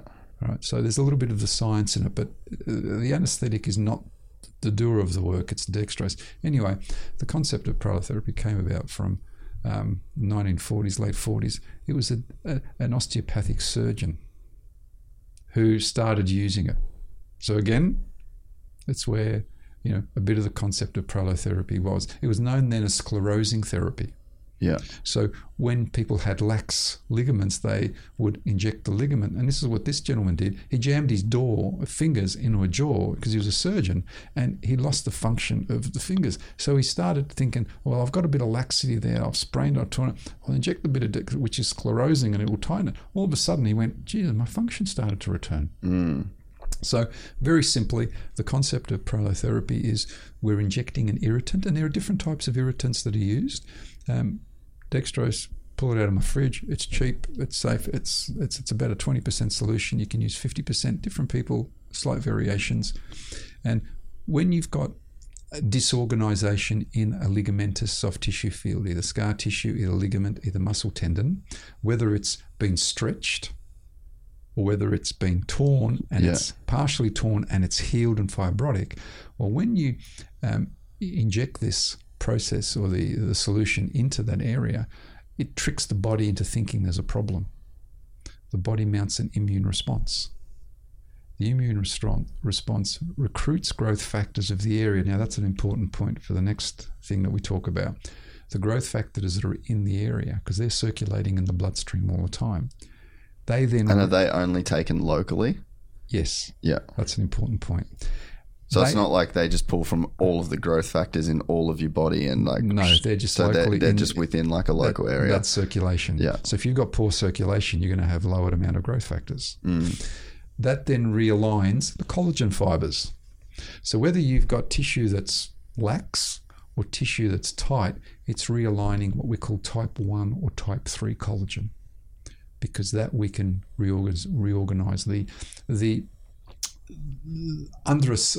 cellular makeup of it is different to type 2 collagen, but it still provides stability to a segment. That's the basic premise of that type of therapy.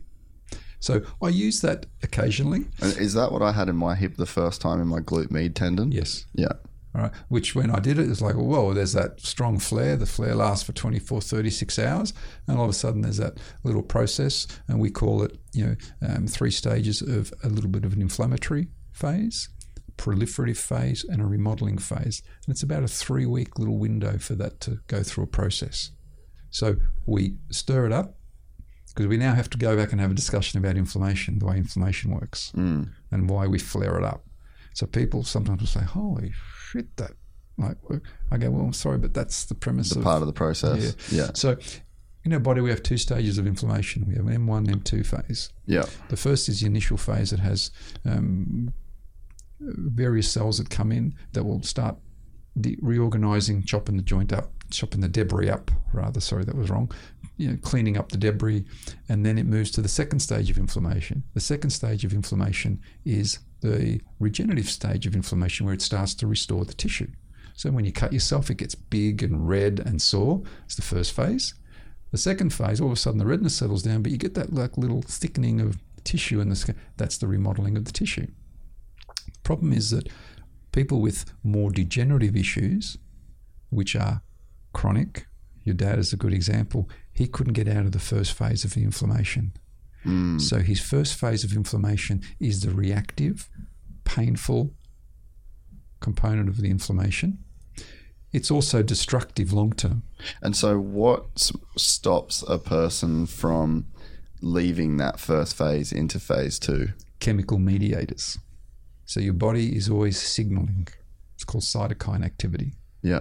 All right. So as one cellular makeup proliferates, gets bigger, it turns on a signal to tell another cell that we can actually now down-regulate that, because now I need to step in and do something. Yeah. So the whole idea of regenerative medicine is about tissue signaling. We're just changing the way, or reorchestrating the way, it's probably a better word, to normalize the signaling tissue does. And we're going to get to that when we touch on platelet work and stem cell procedures. Yeah. All right. So we're using the concept of just prolotherapy because it's simple, right? It really is very effective. So this is like the base level of, this is like the initial proof of concept before you start to add anything extra. And there's a reason why I will do this for a lot of people. For some people who will come in and say, look, I'm going to do both an interventional and a diagnostic little test for us here. Because if I'm going to treat that, and I think that's the most appropriate way to treat, and I'll discuss why, I say, I want to do this, you'll go away, you'll give me some feedback, you might say, gee, I was really good for a day, 3 days, and then it started to return. I said, that tells me we're on the right track, we've got the area, I can turn the receptors off. The problem is I don't have enough horsepower in there to get you around the corner. So we need to now change our little vehicle. All right. So when we've gone from the concept of simple, hypertonic solution of treating muscle tendons, the other side of it is an isotonic solution of dextrose, about 5, just under 5%. Isotonic means the same concentration that's in our body system. Now, I do that to treat nerves, and this is what I did with Dad. Okay, I didn't go into his joint. I didn't poke around in his joint. Okay, first up, with this, I actually treated the outside of his knee, and I treated the nerves of the knee. So his area was so puffy and inflamed and irritated that as he moved and did what he was doing every day, the nerves in the area were being irritated by the tissue in the vicinity. So his nerves became inflamed. As he was working, it's like the nerve was also suffering a Chinese burn. Yeah. So what I did is I came in with a little bit of the, again, isotonic solution. And again, this is where we just, there's a hint of a little bit of numbing medicine, because it also has a neurolytic effect where it actually will slow down the nerve fiber impulses. Yeah. And this is now about a little bit of the bioelectric field of how tissues work. Yeah. So we operate on about minus 70 millivolts, right? There is transport across a membrane of different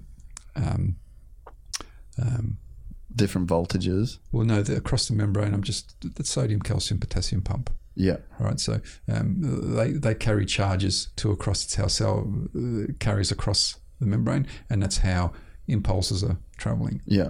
So what happens is when we've got a nice healthy potential, our threshold is here and we work here.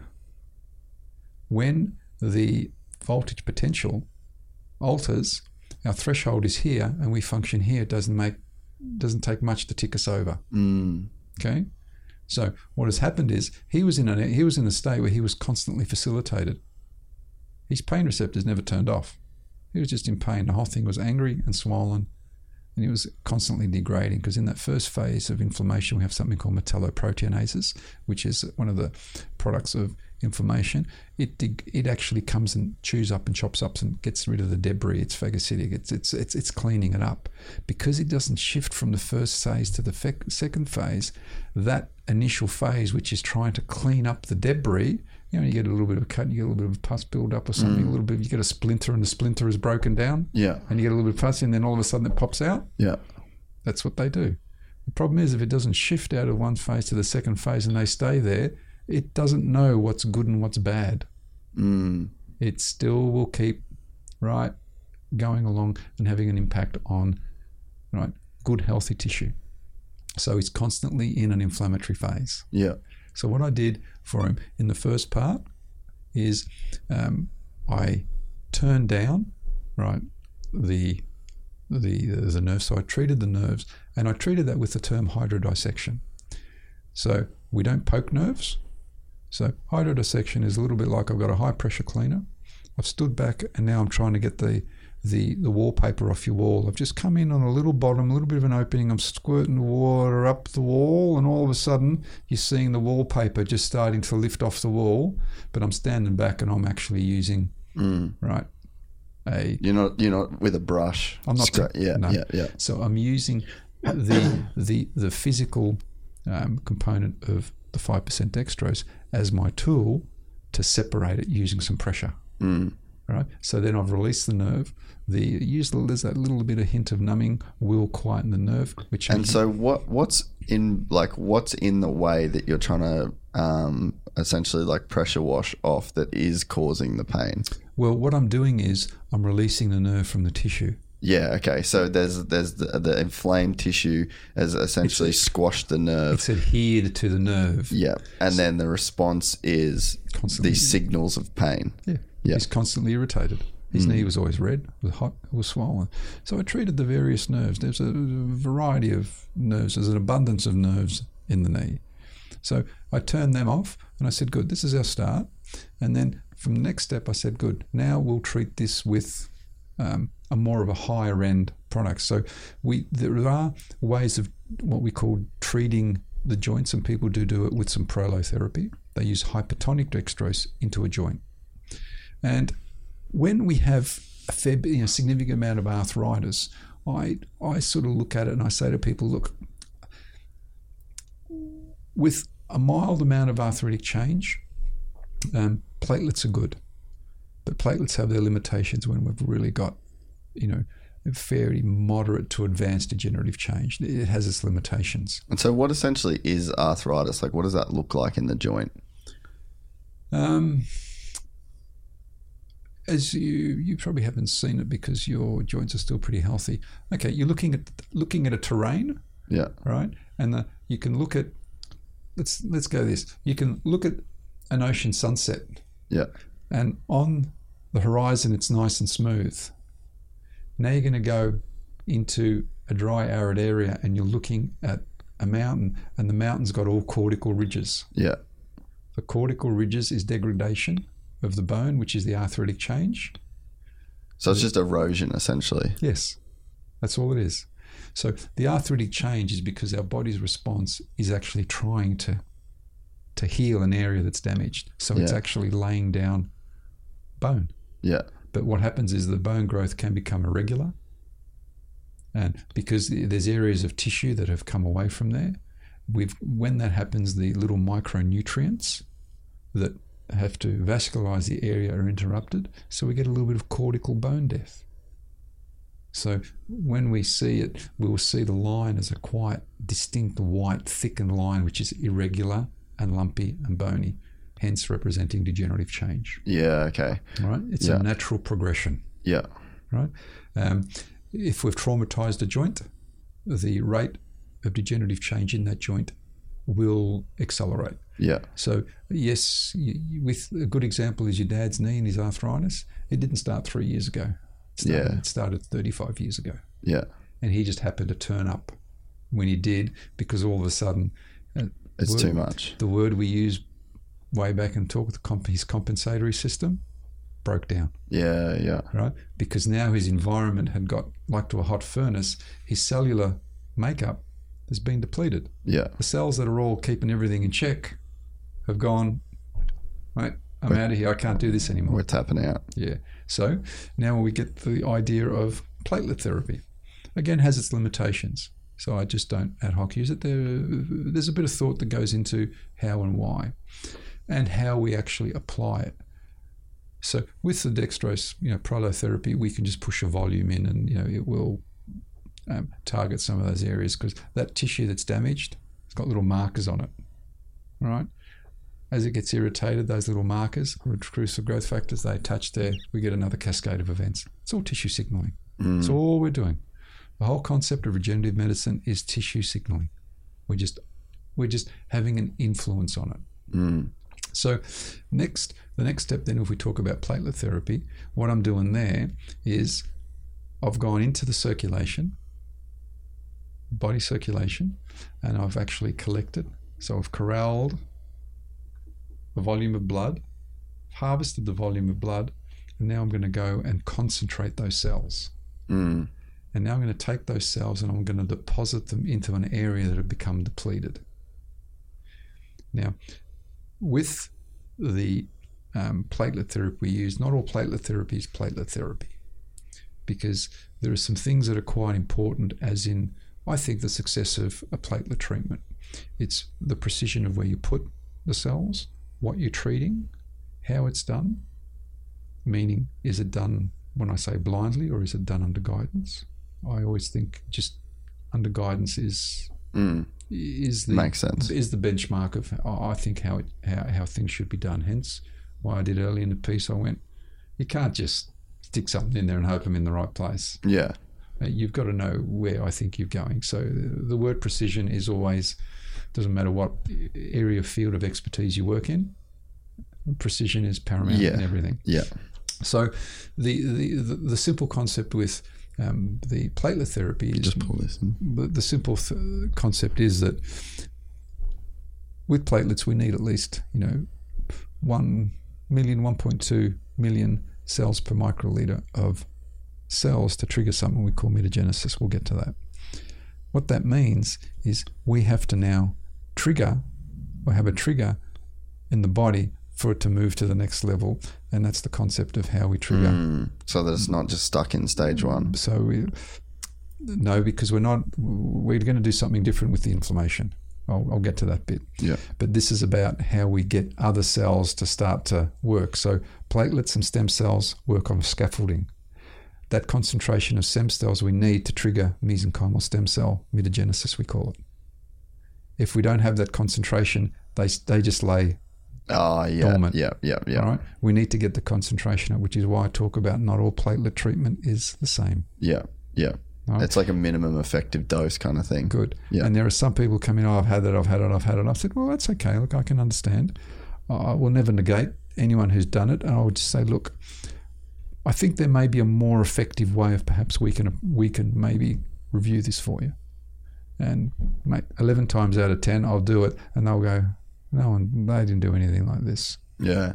Right? And I said, well, there is a different way to approach, a different way to consider using a set of principles. And again, it comes down to, I haven't come up with any. I say to people, I haven't come up with this. Yeah. I said, I've been lucky because I've had very, very good people. Now, it's taken me a while to go and find those people. Mm. And I've travelled a lot of the world to find some of these guys. And when I find them, and I'm like a little terrier, I don't let, it's like I'm on their ankle the whole time. Yeah, that's awesome. But these guys are so good that they will give you everything that they can. Yeah. And like one person in particular, Paul Tortland, an American DO. There's another guy called Al Kozar, he's an American DO, practices this musculoskeletal medicine. I sit with them and I feel like an absolute amateur. Mm. To watch those guys and just their depth. And they openly they'll give it to you in a box and go, here, it's everything I got. Mm. Go. If you find something else that's not in there, let me know because I'm interested. Yeah. That's cool. Nothing's hidden. Yeah. Here in this country, I've found everything's a little bit... Yeah, a little bit more guarded, scarcity mindset kind of thing. Yeah. Whether they're too frightened to talk to you about it or they don't want to talk to you, I don't know, but I don't get into it. Mm. So getting back to that idea. So the idea of the platelets, we've concentrated them. We've now got a number of cells that we do. And now what I'm doing, if you can recall, we talked about prolotherapy. We tricked the body into thinking there's an inflammatory process. We recruited the growth factors in the area. Here, we're concentrating those growth factors. Mm. Ideally, we can get them to 7 to 9 times the base value. So platelets are usually about between 200 and 450 cells per microliter. Right? We'll concentrate them by, as I said, about 7 to 9 times, which, as you see, gets them up to over 1 million cells per microliter, which means that we can actually have a much better capacity to harness an effect where we're actually triggering the different cells, which are those mesenchymal stem cells, which normally circulate, to then come into play. So now what I've done is I've taken those cells and I've dropped them into that environment. Whereas previously with prolotherapy, if the area is depleted, it can only do so much, which is why for some patients they'll say, yeah, look, it didn't really do much for me. And I say, it won't, for that reason. So then we've moved on to the next level, which is we've taken a concentrated amount. Again, what has happened is now we get a stronger flare. The flare, and sometimes I'll say to people, look, this will... Yeah, my hip definitely hurt that night. Yeah. Because I think I had the first treatment, I literally had like what we're talking about, the first one. And then there was I definitely was an inflammatory response, but it wasn't hard to deal with. It wasn't, and it did actually help. Within 36 hours, you were like, oh, hang on, shit, this is actually a bit different now. Yeah, and then that night in particular, like I was at dinner and I ended up just going home. I was like, oh, my fucking hip hurts. Like I just wanted to go and lay down, like even sitting down. And I say to people, like I could definitely feel it. And I say to them, I said, look, you're not going to like me for 3 or 5 days. I go, but I'm used to that. All right. And there's a couple of things in that, I don't put any, when we use the platelets, any numbing medicine in there because the numbing will negate a bit of the platelet. There is a flare. We do control the flare. So sometimes we do work around that. There is some ways to do it. So when we now talk about the platelet component, and this flare, we can get the person's knee can swell, they can be in pain. I've had people for 5 days, they're like, holy shit, like, what have you done? It's the worst I've ever been. It's shit. And all of them, they'll say then, what about the 7th or 10th day? I got out of bed and it's like everything is just gone. It's like a switch that just turns off. So now what we've done is this. M1 phase of inflammation. What I've done is the cells, and this is a little bit of the science of it, have shocked the immune system to trigger an inflammatory process which is over and above what the body's experienced. And it's like we've now pulled the reset button on the computer. And it now has the capacity to shift from M1 to M2 because we've restored the natural signaling and the body said thank you. So that process is on its way. So because we've got a good concentration of cells in there. And now what we're working on, in cartilage, bone, things like that, platelets are limited in, as I said, moderate to advanced. Connective tissue, joint, muscle, tendon, very good results. Tendinopathies, very good results. Cortical irregularities are really high-end, like degenerative changes in joints, limited. And I'm the first one to, explain that to people. If I don't think you're really going to benefit from that because of where you're at, I don't look. This is what we can expect. We can try, but everyone is a bit different because some people get a great result, others don't. So it comes down to. So Gawley said that he didn't experience a lot from platelets, but stem cells for him is where it's at. Like that completely changes the game for him. So that would speak to the nature of people just having these individual responses to treatment. And now when you look at Gawley's areas, his joints are pretty shot. Yeah. Right. And again, his knee, I haven't just treated his knee, I've treated a number of places. Before I did it and after I did it, his x-rays look exactly the same. Yeah, right. But he's now back out doing his things, right, pain-free. We have to touch on that too. So, and as I said to Gawley, with this, it's not something that you can say, well, we'll fix this, because some people come back within 15 months, 2 years, 3 years, and I redo it. Gawley's one, and I said this does have a time frame because unfortunately, I said, Gawley, we do wear out. Yeah. All right. I said, mate, that's the honesty of it. So, and people ask me, will I need a hip replacement? Will I need a replacement? My answer is yes. But if I can prolong this for you for 5 years, 7 years, 9 years, 12 years, 13 years, to do the stuff you want to do, right, that's an opportunity. Or do you go and do what we, go and have a chat to the surgeon now? Then there's the other side of this, and I say to people, if you're, coming in and I can, you're not an elderly person, I'm going to say, you're in your 60s and 70s, and gee, you're really struggling with your hip and your knee, and I look at you and I go, what do you like to do? Oh, look, I'm happy just to potter at home, do a little bit of gardening, this, that, the other. I go, just go and have the surgery done. I said, you'll be fine. You'll modify activity, you'll be out of pain.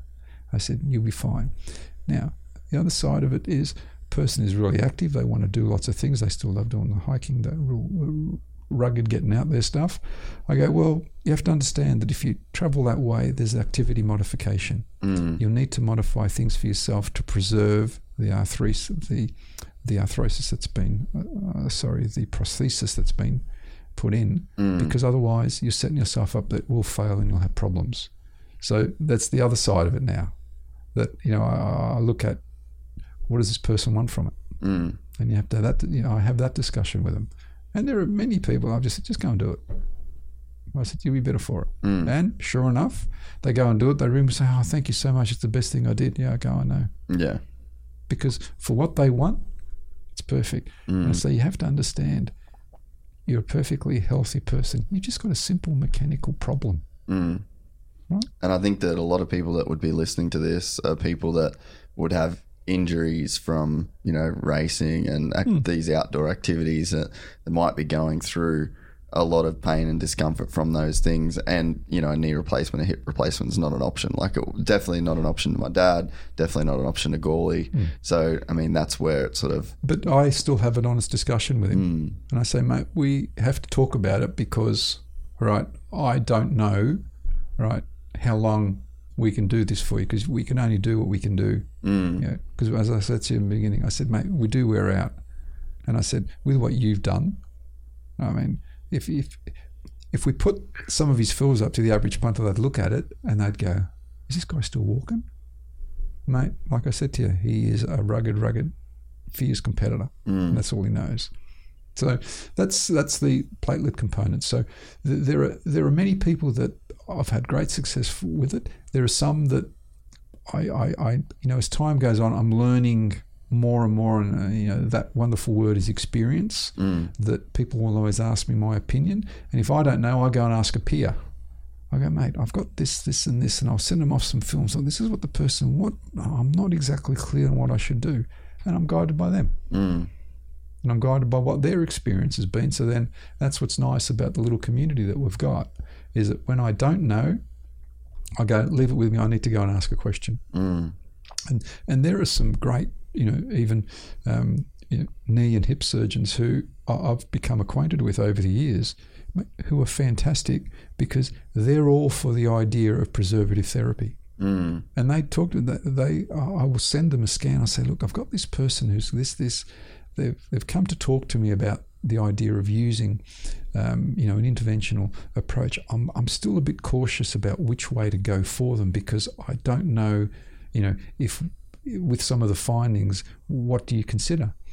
And a lot of the times the response is, look, mate, the preservative approach, and this is why I don't call it regenerative. The preservative, he says, mate, I think it's great. For this person, in this instance, got that. I think that's a great idea. Give it a go. I'm here. If it doesn't really work out, I'm happy. Just send them up. I'm happy to have a look at them. Yeah, because that is like last resort. There's like nothing else that you can do past that. And I say to people, let's explore. For some, don't have an option. It's not even a discussion. For those in the grey area, I say, look, let's explore. I would explore every avenue you can so that if you get to the end of that road, you've got a clear, mind. You can look back without... To mind, I can say, I tried it, this was the only option. I do have people who have had things done, and this is no disrespect to any of the people who've gone to see, because things do happen, and we can't control everything for everything to be perfect for everyone as much as we'd like to. Yeah. But things do happen. And, some people say, I wish I never would have. And I hear that, and I think I can understand that. Sometimes I say, instead of trying to change something, maybe change the way you're thinking about something instead of trying to change something on you, because the outcome may not be what you want it to be. So that is a sensible way to look at it as well. And there are those people who will just want to go in and do a procedure, and there are those who will give it much more consideration because they will give those things some thought. All right. So then if we go to the idea of, from platelets to a stem cell procedure, in my office, we do probably about 3 or 5 of those a month. The platelet procedures, I probably do about 25 or 27 of them a week. Yeah. So it was to give people information of what the actual procedure's like. I had it done last week, and basically it's like an hour appointment. It's about $285, I think. That's for the platelets. And then go in for an hour. We drew some blood, and then the ultrasound is used before you even took the bloods. The ultrasound was used to just sort of decide exactly what you wanted to do, and then it was 2 injections with the 2 different types of platelets. So when we say 2 different types, what I do in this instance, there's a platelet poor component and a platelet rich component. Yeah. With the platelet poor component, I may treat some of the neural tissue because it's platelet poor. I don't use platelets around nerves. It's a bit too astringent and I don't want to flare it. And I use the platelet poor to hydrolocate, meaning that I will get to exactly where I want to go, and I will locate it. And if you notice, when I locate it, I push a little bit of volume of fluid, and I'll almost go, that's where it is. And then I will swap out to put the syringe with the rich part, and I just drop the volume there, and then we go to the next area. So that's how we use. A lot of places will throw away the poor part. I utilize that, and I combine that with some the hypertonic dextrose, or I beg your pardon, the isotonic dextrose, right, to give it a little bit of volume, because there is still, albeit about maybe, a fraction of growth factors in there, but they're electrolytes. It's still great stuff. So I utilize that. And when I'm treating, an area, I might treat a muscle tendon, I might treat an enthesopathy, which is a little bit of degenerative change and tendinosis in the muscle tendon. I may treat the neural tissue. We may treat the little cortical margin around it. So it's not just about, I'm going to stick something in there and push a volume in there and hopefully, it's like a fishbowl and it swims where it should go. It doesn't work like that, because it won't go where it should go. It's going to go to a path of least resistance, and the path of least resistance is generally not where the pain is, where the problem is. Yeah. So we had that lot of injections, which was relatively painless. I'm fine. Look, pain-wise. I say to a lot of people, they're not painful. They can be a little bit unpleasant, and that's just the nature of it. And because there is an astringency about it, and it creates a flare. But that is part of the process, of what we're trying to do. But so then we did the platen-rich solution that was then put into the outside of my hip. That one was more uncomfortable to do in terms of sensation, and then that definitely caused the response that you were talking about, to the point where I pretty much wanted to go home from dinner, essentially. And then I probably shouldn't have walked to dinner, but and I probably would have said, "Don't walk to dinner." Yeah. Well, I just messed that one up. But yeah. So the first injection that was over my pubic bone, I had instant relief from the pain that I was presenting, and especially noticed it in the mornings. And then I'd say that's the pain slowly come back a little bit. It's nowhere near as strong as what it was. But yeah, that's just to give people an idea of that particular procedure, because I can speak on that from experience. So on adding to that, just to help clarify, so it can come back a little bit because as we treat the area, it's still undergoing some change. So ideally, when people say, when do I come back? Some people, if it's a really aggressive arthritic area and a muscle tendon, I might say, look, I might treat this. And when I use the word aggressive, it's not a physical aggressive, it's the number of times that I may treat it. I may treat it 2 or 3 or 5 times in as many months. Some people I'll see once and I say, you'll be okay. Yeah. Let's see you in 3 months. Let's see you in 6 months, because it is a process. Yeah. For some people, they say, I didn't really notice anything for about 3 or 4 weeks. And actually now you're right. It's it's a subtle change. And one thing that you said before that really stood out, just in given my own personal experience, is that when you said that the fact that it will give you relief shows that you're on the right track. And that's definitely what I did take away from that treatment, is that all of the symptoms of the pain, waking up in the mornings in pain, that they were gone, completely gone for the first 4 days. That was not there. So that definitely shows that is the right area, that is the right thing to be treating, And again, all we used there was some growth factors harvested from your circulatory system, with the platelet-rich component. Now, in that, we've got things that are called monocytes there, and in this particular kit that we have, that are various cells in that have a specific role. So, and to understand that a little bit better, when we go to the next level, which is the we call it a BMAC procedure, bone marrow aspirate concentrate. That's a bit more of an in-depth, quite more involved. There's myself, there's a theatre nurse, and there's a medical doctor on board when we do this.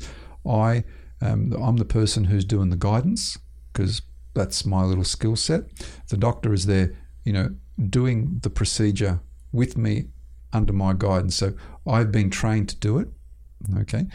However, as I talked about initially, with the limitations of my scope, and this is done with the work of a medical practitioner. So there will be, and this has happened, people question, they're doing what?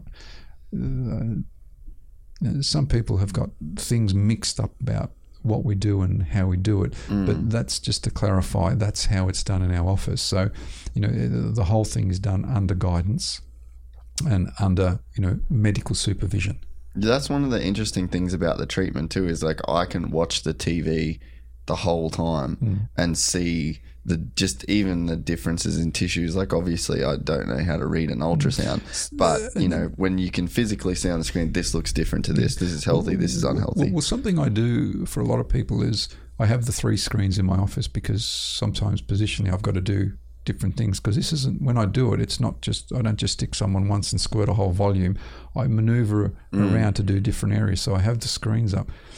And the experience is for the people, some people don't like to see it, but generally people find it interesting because they actually can understand, go, that's my problem, I get it, and it makes sense to them. So in I've got it, as I said, set up like that. So in what you touched on when you talked about watching the different areas, I don't go through an anatomy lesson with people, but I actually just try to give them the idea we're going to look at the landscape. Yeah. Right. And the question is, you can see that, you can see the landscape is different. Not one person has ever got it wrong. So I say, don't worry about what's on the screen. Look at the landscape, the different scales of grey, the grey scale. I will give you I do a little tissue inventory. It takes me not even 7 seconds. That's that. When I look at this here, when I look at that, what do you notice? And people say, holy shit, God, look how different it is. Good. Now you understand, right? There's normal, no pain, looks nice. And I say, even if I put this up there and you had no idea what it was, you could tell me that one looks right this way and the other one looks that way. You can tell me which one looks like a nicer landscape. You don't need to know much about photography to know when somebody's face is in focus or the background's in focus. Like, there you go. It's an innate ability. Yeah, and you just see it. And as I said, no one has ever got it wrong. But I do that because I spend a little bit of time just to point out this is what's happening. Because the majority of the time people don't have much idea about it. As I said, it's a black box. So when we talked about the cellular component of what happened is, then when we go on to the bone marrow aspirate procedure, it's a lot more of an in-depth procedure, meaning we burrow into an aspect of the bone. Marrow is aspirated.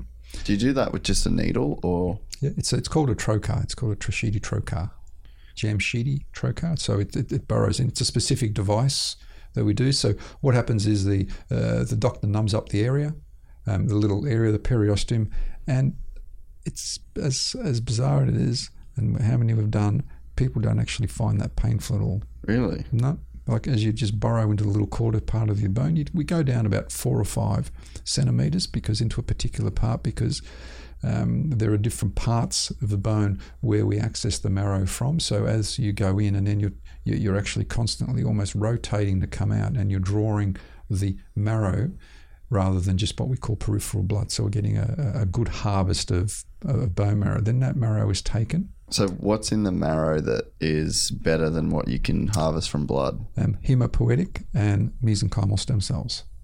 So the bone marrow is stem cells. Yes. Okay. So in the blood, there is a small amount of mesenchymal stem cells, maybe less than 1% that you might harvest, quite negligent. Right? There are some there, but as I said, quite negligent. So in the next one called BMAC, it's the bone marrow aspirate concentrate.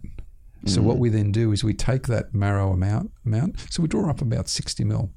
And then there's special separating devices that we use. So it's a whole collection kit that comes. The kit that we use is referred to as an M-site kit, an M-site physiological kit, which I, with understanding the science and looking into the science, and as again I've been, trained in using it, it's probably the one of. There's about 2 or 3, real benchmark kits to use, and that's one of them. Yeah, and it is because we can concentrate the volume of marrow, and we get from about a 60 ml draw, we will get about 7 to 8 ml of marrow concentrate, which is about 7 to 9 times the base concentration. So now we've got hematopoietic and mesenchymal stem cells because we've taken out of the marrow. The hematopoietic is component of the stem cell which produces a lot of the blood cells. The mesenchymal stem cells has an ability to produce multi-lineage cells, and I'll get to that, to actually treat the connective tissue which we want to do. But in that also is because we're taking a little bit of blood with it, we're actually getting platelets. And this is what's clever about this system is you've got platelets and bone marrow, aspirate concentrate in one. So as I talked about, platelets and marrow actually have a scaffolding effect. So what happens is the marrow and the stem cells and the platelets are actually dancing together. They actually do need each other to trigger the response we want to get and to trigger the word mutagenesis. So now what happens is when we collectively put this in the areas or the regions of interest. So in the way that I would do it is I'm much more precise, where I won't just put a volume in and squirt. I will go and treat that ligament. I'll treat the meniscus. I'll treat the MCL. We'll treat those part of the nerves. I'll treat all the various components. So it's not uncommon for me to stick someone 5 or 7 or 9 times specifically, and it doesn't. I don't push a volume. I may need half a mil there, a mil there. We don't need a volume of cells because we've got the concentration. Right? If you don't have the concentration, well, you need a volume. Yeah. So I can specifically target those areas. Now, this is now the special bit that happens. It's not the mesenchymal, as I said, the stem cell that does the work. I'm wrong. It does do the work, but it's not like... It's the instigator. Good. Because what it's doing is, and with the platelet is then triggering a mutagenesis, so this process is ticking along. All right? In the background, it's just going to tick along for the next 6 or 9, 12, 15 months. So what happens is this then triggers off something we call progenitor cells. Progenitor cells are the myocytes, tenocytes, osteocytes, adipocytes. I think I've covered most of them, that then trigger the area to start to, again, reorganize. So when I say the word reorganize, I don't use the word regenerate, because all it's doing is it's changing the signal of a cell to go and start to orchestrate, this is what we need to do.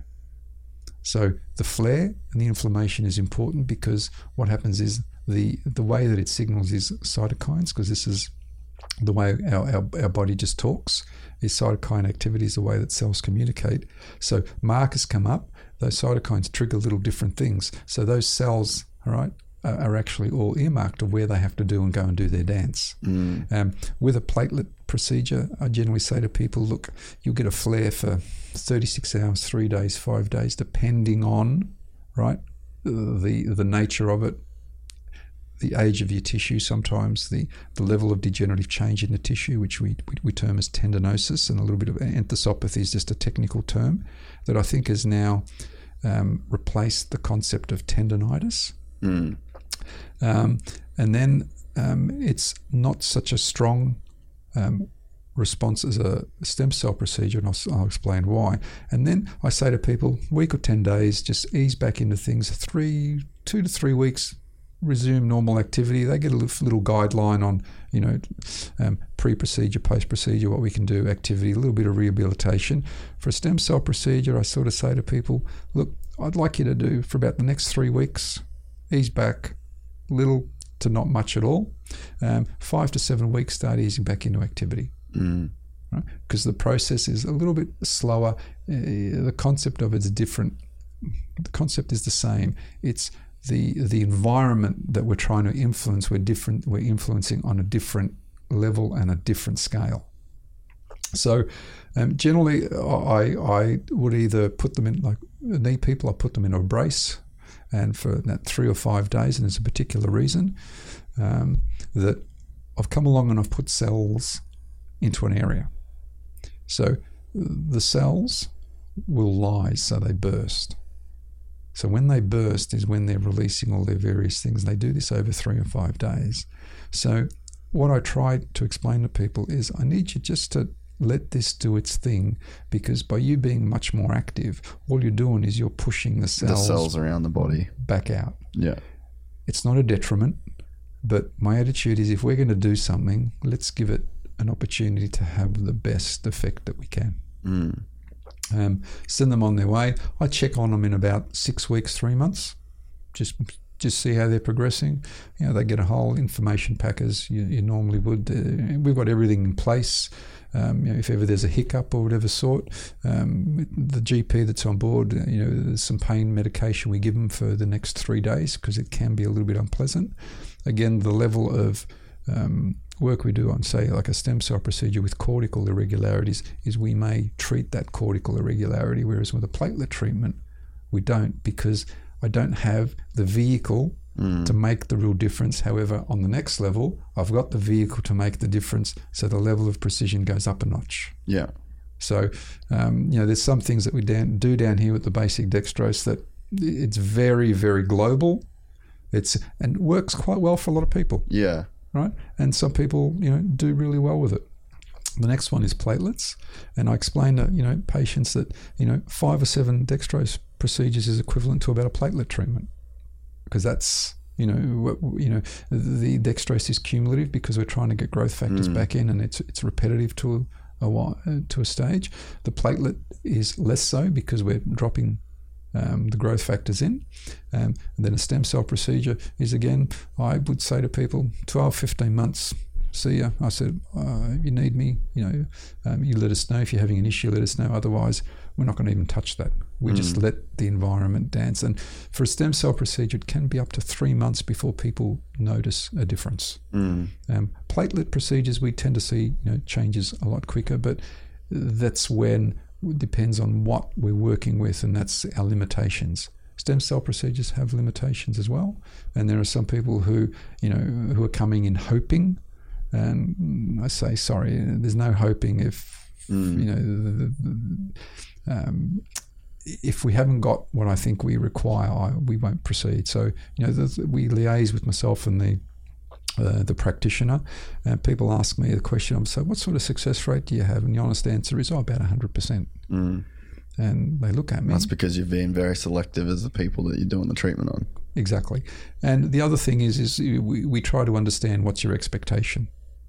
So if your expectation is you're going to walk out and they're going to be brand new, it's the wrong expectation. So generally I say, I don't think it's worthwhile us proceeding because you're going to be disappointed. So for you, it's going to be a failure.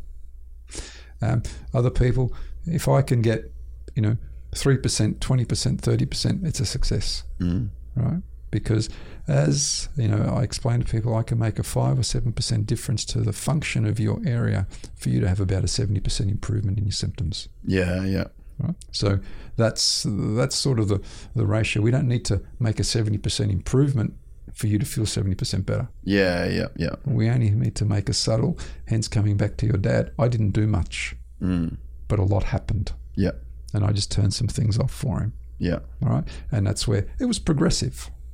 He was a little bit of a challenge at times, but it was progressive. And I say, look, we've got to be a little bit patient. And I say that to everyone. I say, just be patient. All right. It will do its thing.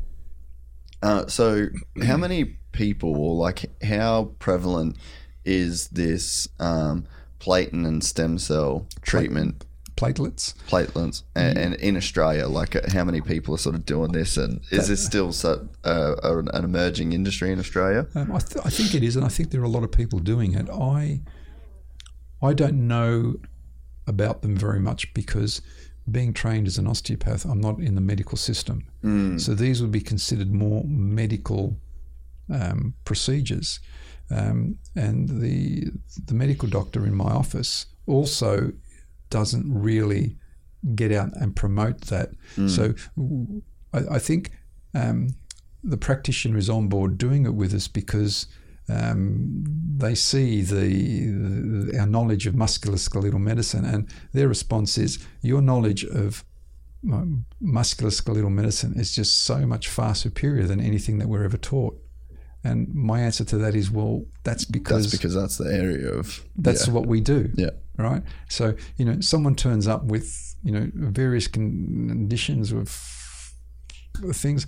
They don't turn up in my office, and people that do, I tell them they're in the wrong spot. Right? So we have to then understand that we have our levels of, and that's why I'm very particular that I explain to people my scope of practice is this. Yeah. Right? And that's all I do. But I think in general, like even the people that I've spoken to about my treatment, whenever mum and dad talk about the treatments that dad had, like this doesn't seem like general knowledge to people. And this is one of the reasons why I wanted you to come on the podcast as well, is that I would like more people to understand that there are other avenues and ways to manage pain and, potential to, kind of, I guess not fix is maybe the wrong word, but to give you relief in. The thing I think in this country is with the treatment of platelet therapy, stem cell procedures, it's still very new and it's green. Yeah. I think Paul Tortland, who I mentioned, he teaches this at something called TOBI. It's the Orthobiological Institute, which teaches regenerative medicine to practitioners from all around the world. It's held once a year I think it was in Vegas last time.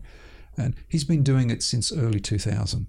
So he's a real innovator, and that's about when platelet therapy, stem cell therapy started to really, take off. Now, here in this country, what's interesting is that if a trial has been done and there are some research studies done, not all the information is considered. Some of it's discounted. So I don't understand it. You can have articles that have been done around the world, but they're not considered relevant if they haven't been done in this country. Yeah, right.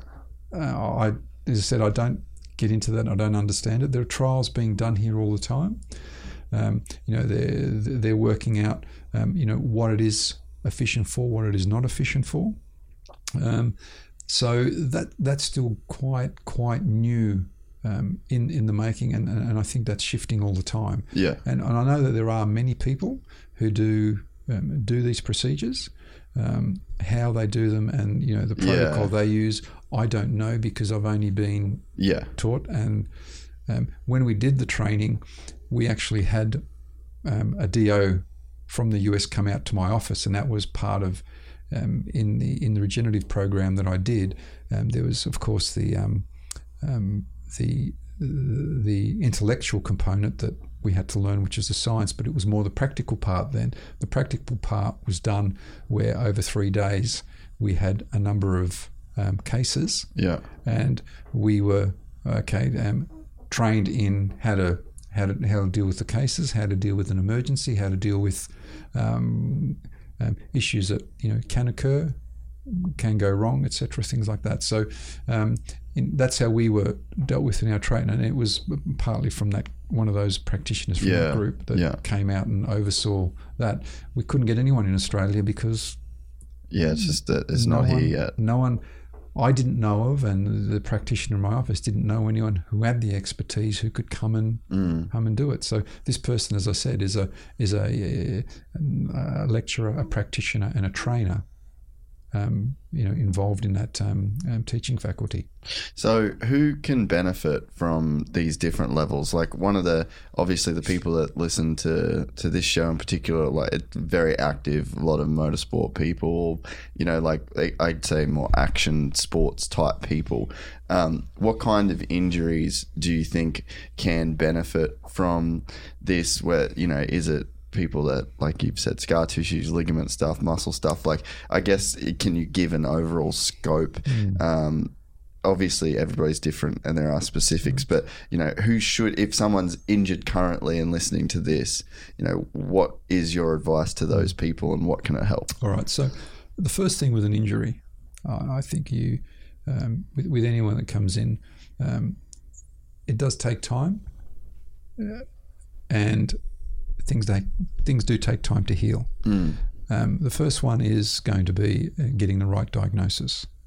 Whether the treatment is a surgical intervention, whether the treatment is to immobilize it, whether the treatment is physiotherapy, the guidance will be different for everyone. From this perspective of treating with if we call it that regenerative model, if we use that term loosely, anyone who's suffered an injury, right, can benefit using it. But it depends on what stage I think that injury is at. Meaning someone who's had a surgical procedure who will come and see me and they'll say, oh, look, I've had this procedure done. Is there anything you can do? I said, yeah, go away and it needs to heal. Give it 6 weeks, 3 months to heal. When your surgeon has basically discharged you, that he's happy with anything, then let us come to get together and review it. Right? And I say that because that's my attitude, because I say that because I think everything takes time and is a process. And I think if you're under the care of someone, let that process of due course take place until you move on to the next one. When you start to jump back and forth, I think it can become confusing. And if there's an issue, then the concern of who created an issue is another issue. Yeah, and then you've just got, like, in any, like, scientific theory, the more variables that you add, the more ways that you would have to test to find cause and effect. So as in my office, I see, and I've seen, we've done a stem cell procedure for as young as someone as 17 years of age, who was a professional athlete who injured his knee. Yeah. I only saw him about 3 weeks ago, and we did this procedure for him probably now 3 or 4, 5 years ago. So he was a rugby player, just school game, scrum drop, standard, little bit of flexion, abduction, external rotation, twang. Yeah. He strained the ACL, strained the MCL. There was no internal derangement of the joint. It was just more so a little bit of internal bleeding, so we know there was a slight tear. Yeah. But basically the integrity of the joint was good. So then, the discussion, went on with the parents, and they ended up finding out about me. They came and chatted to me, and the process we went through was the integrity of it is good. The issue that you've got is a little bit of laxity. The pain is going to come from, right, some of the fact that there's laxity there and some of that neural tissue is now getting irritated. He wanted to still go on and play at a fairly high level, so I suggested this. They actually asked me, would it be an option? I didn't suggest it. I actually was discussing, look, PRP is a good way to treat this. And they said, well, what about? And I said, well, that would be the best option. We went ahead and did it, went well. As I said, saw him 3 weeks ago, and his comments were to me, he says, mate, it's the best it's ever been. And he's still going along. So wonderful result for him there. Again, the thing that I don't like to do or talk much about, and the word I use is a hero story, because everyone is different, and that's how we have to base that on. But in the sort of people who will benefit, as I said, the main people I've done this work on are people with shoulder injuries, elbow injuries, wrists, knees, and ankles. Yeah.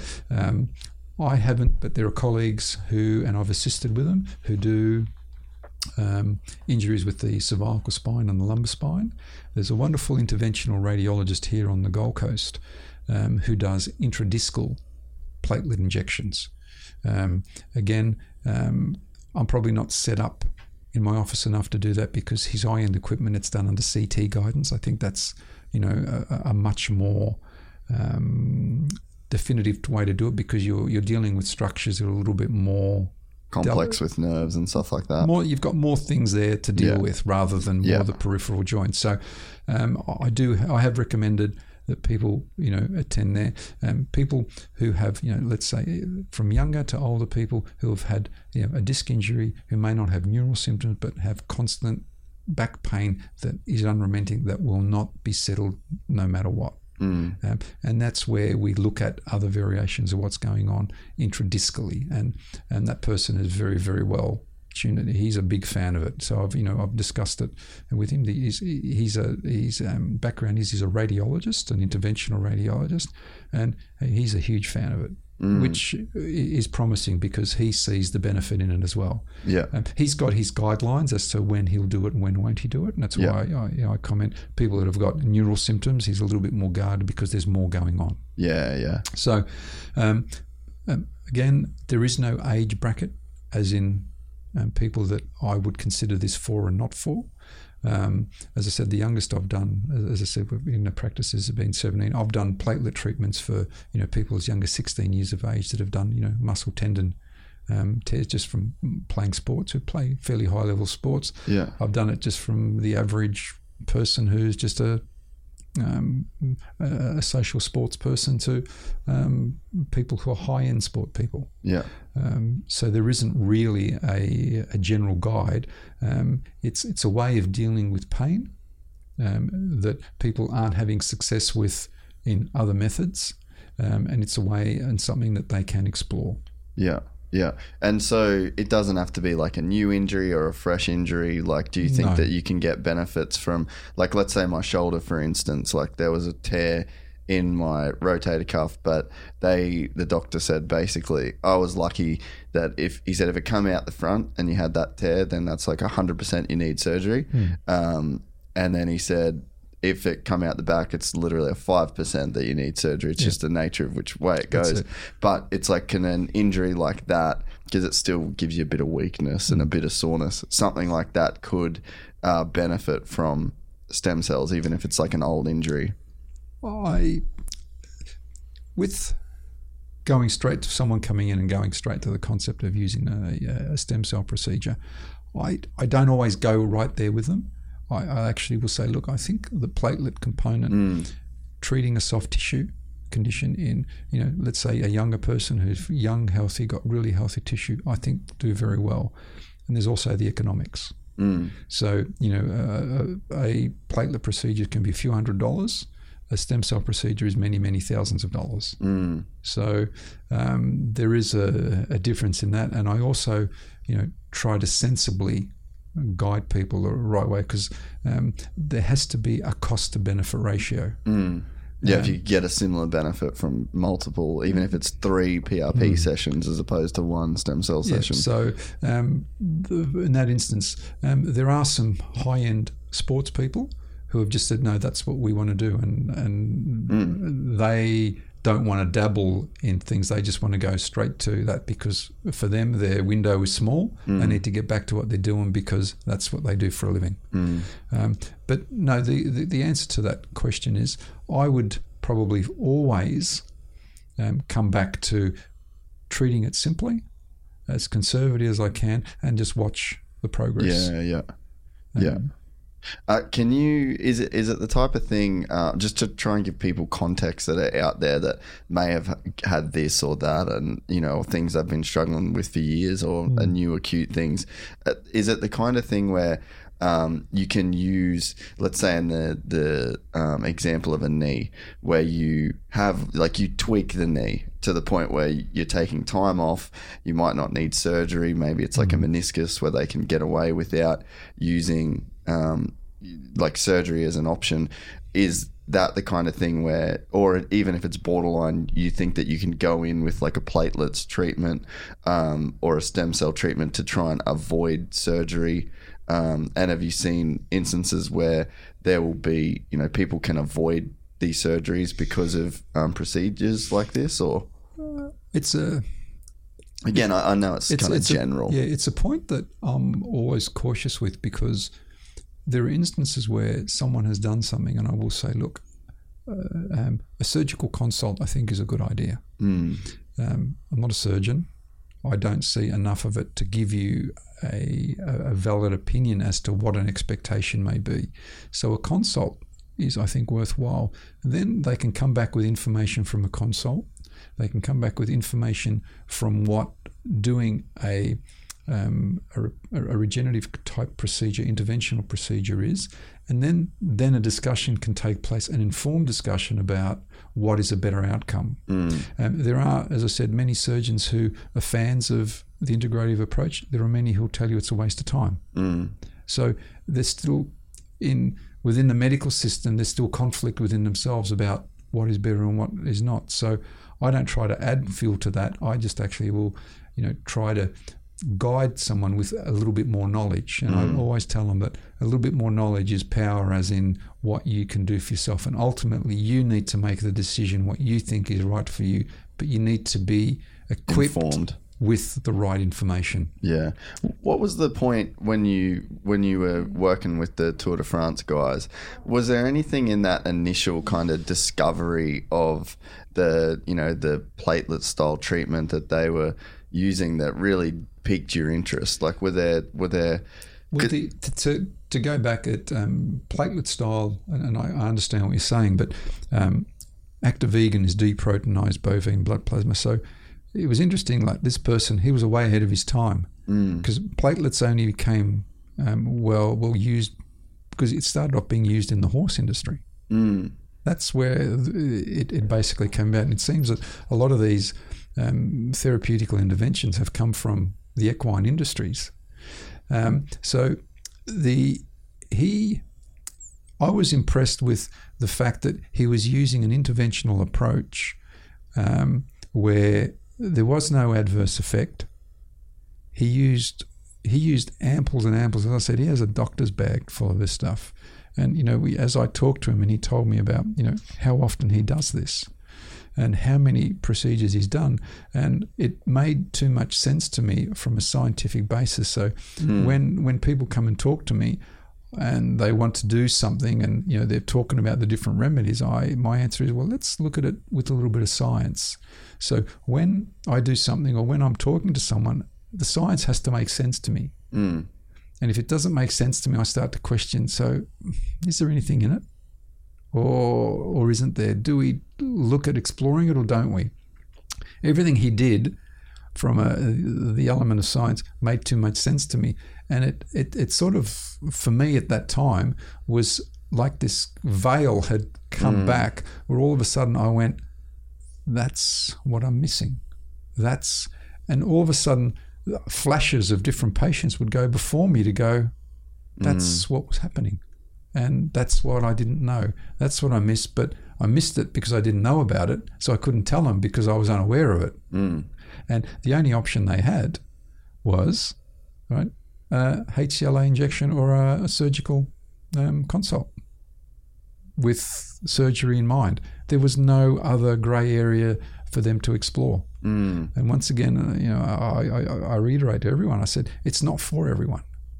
But to be informed about, a way of you actually making a decision to get the best benefit for yourself is sometimes not a bad option. And what about, like, where are you at in, let's just talk about like the future of, humans, and as we get more and more advanced in terms of, the procedures that we can do. Like, I mean, I lived in the US for almost 10 years. So to me, none of this stuff is a surprise. Like, I've seen all of this stuff. I've heard constantly about all this stuff. I know people. And originally that's what the plan was, is Dad, we'd spoken to a company in Vegas that did stem cells on people that I had known.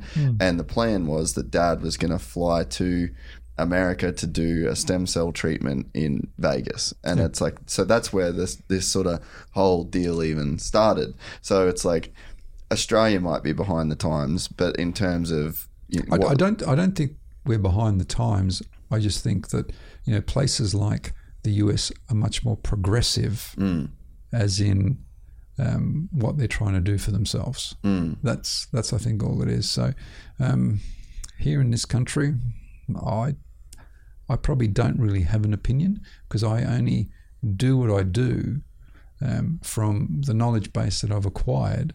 And if someone gets a benefit and is moving forward, well, I think the outcome is great for them. And the way that I've been trained, I use those set of values, the principles and all of those things to apply it every day to each patient. I think technology will keep going, but there is a limit with everything that we do. The idea of research into regenerative medicine is always going to move forward, and always we're going to see ideas that are more progressive coming forward. But you're right, in the US we actually do see it.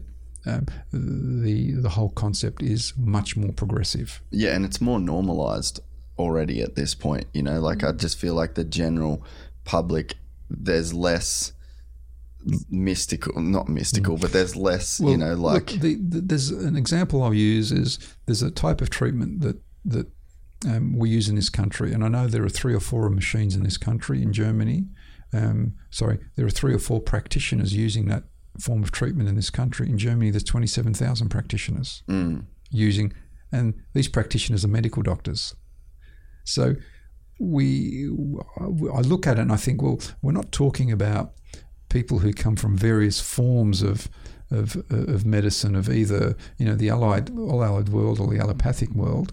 These are trained medical practitioners. There's 4 here. There's 27,000 there.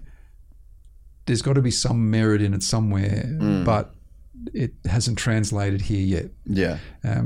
And that one I can't answer. The only thing that we can then digress a little bit, and we talk about what happens here, and we talk about the drug companies, who runs what, who controls what. Does that have an influence? I don't know. I don't know the answer to that, but we would then start to question, how are we influenced in how progressive we are becoming in certain areas, because there are some fields that we are streams ahead of other countries, and there are some streams where you start to wonder, well, not much is happening there. And people would say to me, why hasn't anyone ever told me about this? Why have I not found out? I go, I don't know, because there's not a lot out there. And the honest answer is there are many practitioners, medical practitioners, who actually don't understand platelet therapy. I have some patients who go along and they will talk to them and say, look, I've gone to see about that, and the practitioner's words are, I don't know anything about it. And there's nothing wrong with that, because they can't know everything. Yeah. Right? But it is. But it shouldn't take away from the relevance of it just because a general practitioner doesn't know about it. Yeah. No. So, and I think that's where, in the US that happens less, because I think, and I use the US because that's probably the biggest progressive market. And I know in the faculty group that I'm involved with, we have practitioners from US, the Philippines, Taiwan, China, Japan, Hong Kong. So it is also gathering momentum there. They love it over there. They can't get enough. Right? And it's interesting, I find that we attend these programs that I do, and I'll sit around and they will quiz. It's almost like they're just hungry for knowledge. Yeah. What do you think about the future and things like human growth hormone and like testosterone replacement therapies, and in terms of, I guess you could, I don't know whether, me being ignorant could put them in like a regenerative sense, in terms of if you've got a certain level of things that are in your body at a certain age and then they diminish as you get older, and then you start to replenish what was lost essentially. Like, do you think that we're going to move in a direction where that becomes more common as well? Generally that already is common. You'd say that is common nowadays? Yeah. So, and I think everyone's chasing, you want to call it a little bit more longevity, elixir of youth. That won't happen. Yeah. The way that, because in my office, the medical doctor works in a field of orthomolecular medicine where hormones are prevalent. That's the field that the person works in, and I think working that way, in my opinion, it's not about lengthening our life. It's the quality, improving the quality. Yeah. Right. So our clock is, and in my attitude, our script is already written. Right. However, our journey, we've got an opportunity to how good that journey is or is not. Right, can be influenced by our chemistry. Things happen to us. For some people, certain levels diminish, certain levels hiccup. The gene pool, what we've been exposed to, stress, what we've done. All those things, they have an impact on us. So all the things that you talked about, and I have been exposed to them all, so I understand them reasonably well, is it will make a difference on the quality. Yeah. It's not winding back the clock, but it's going to make your time. And if someone's going to get a greater quality of their energy levels are still kicking along what they're doing, when you were 35 and when you were 65, well, that's an how would I say? That is, I think, a goal which is not unrealistic. And like that was going to be one of my questions, because I mean, me personally, like I'm 32 and I still like, I look at Gawley and I want to be like that. Hopefully I want to be like that with better tissue and better joints. Yeah. And Gawley, look, talking about him is he's someone that's very mindful of what he does to himself, what he puts in himself. So he's mindful of that. The general population is not. Then we can also, talk about, his mindset, right? The gene pool he's come from. All those things that aren't actually, in our control. Yeah. But it doesn't mean that we still can't thrive, because we all have a weak link. Yeah.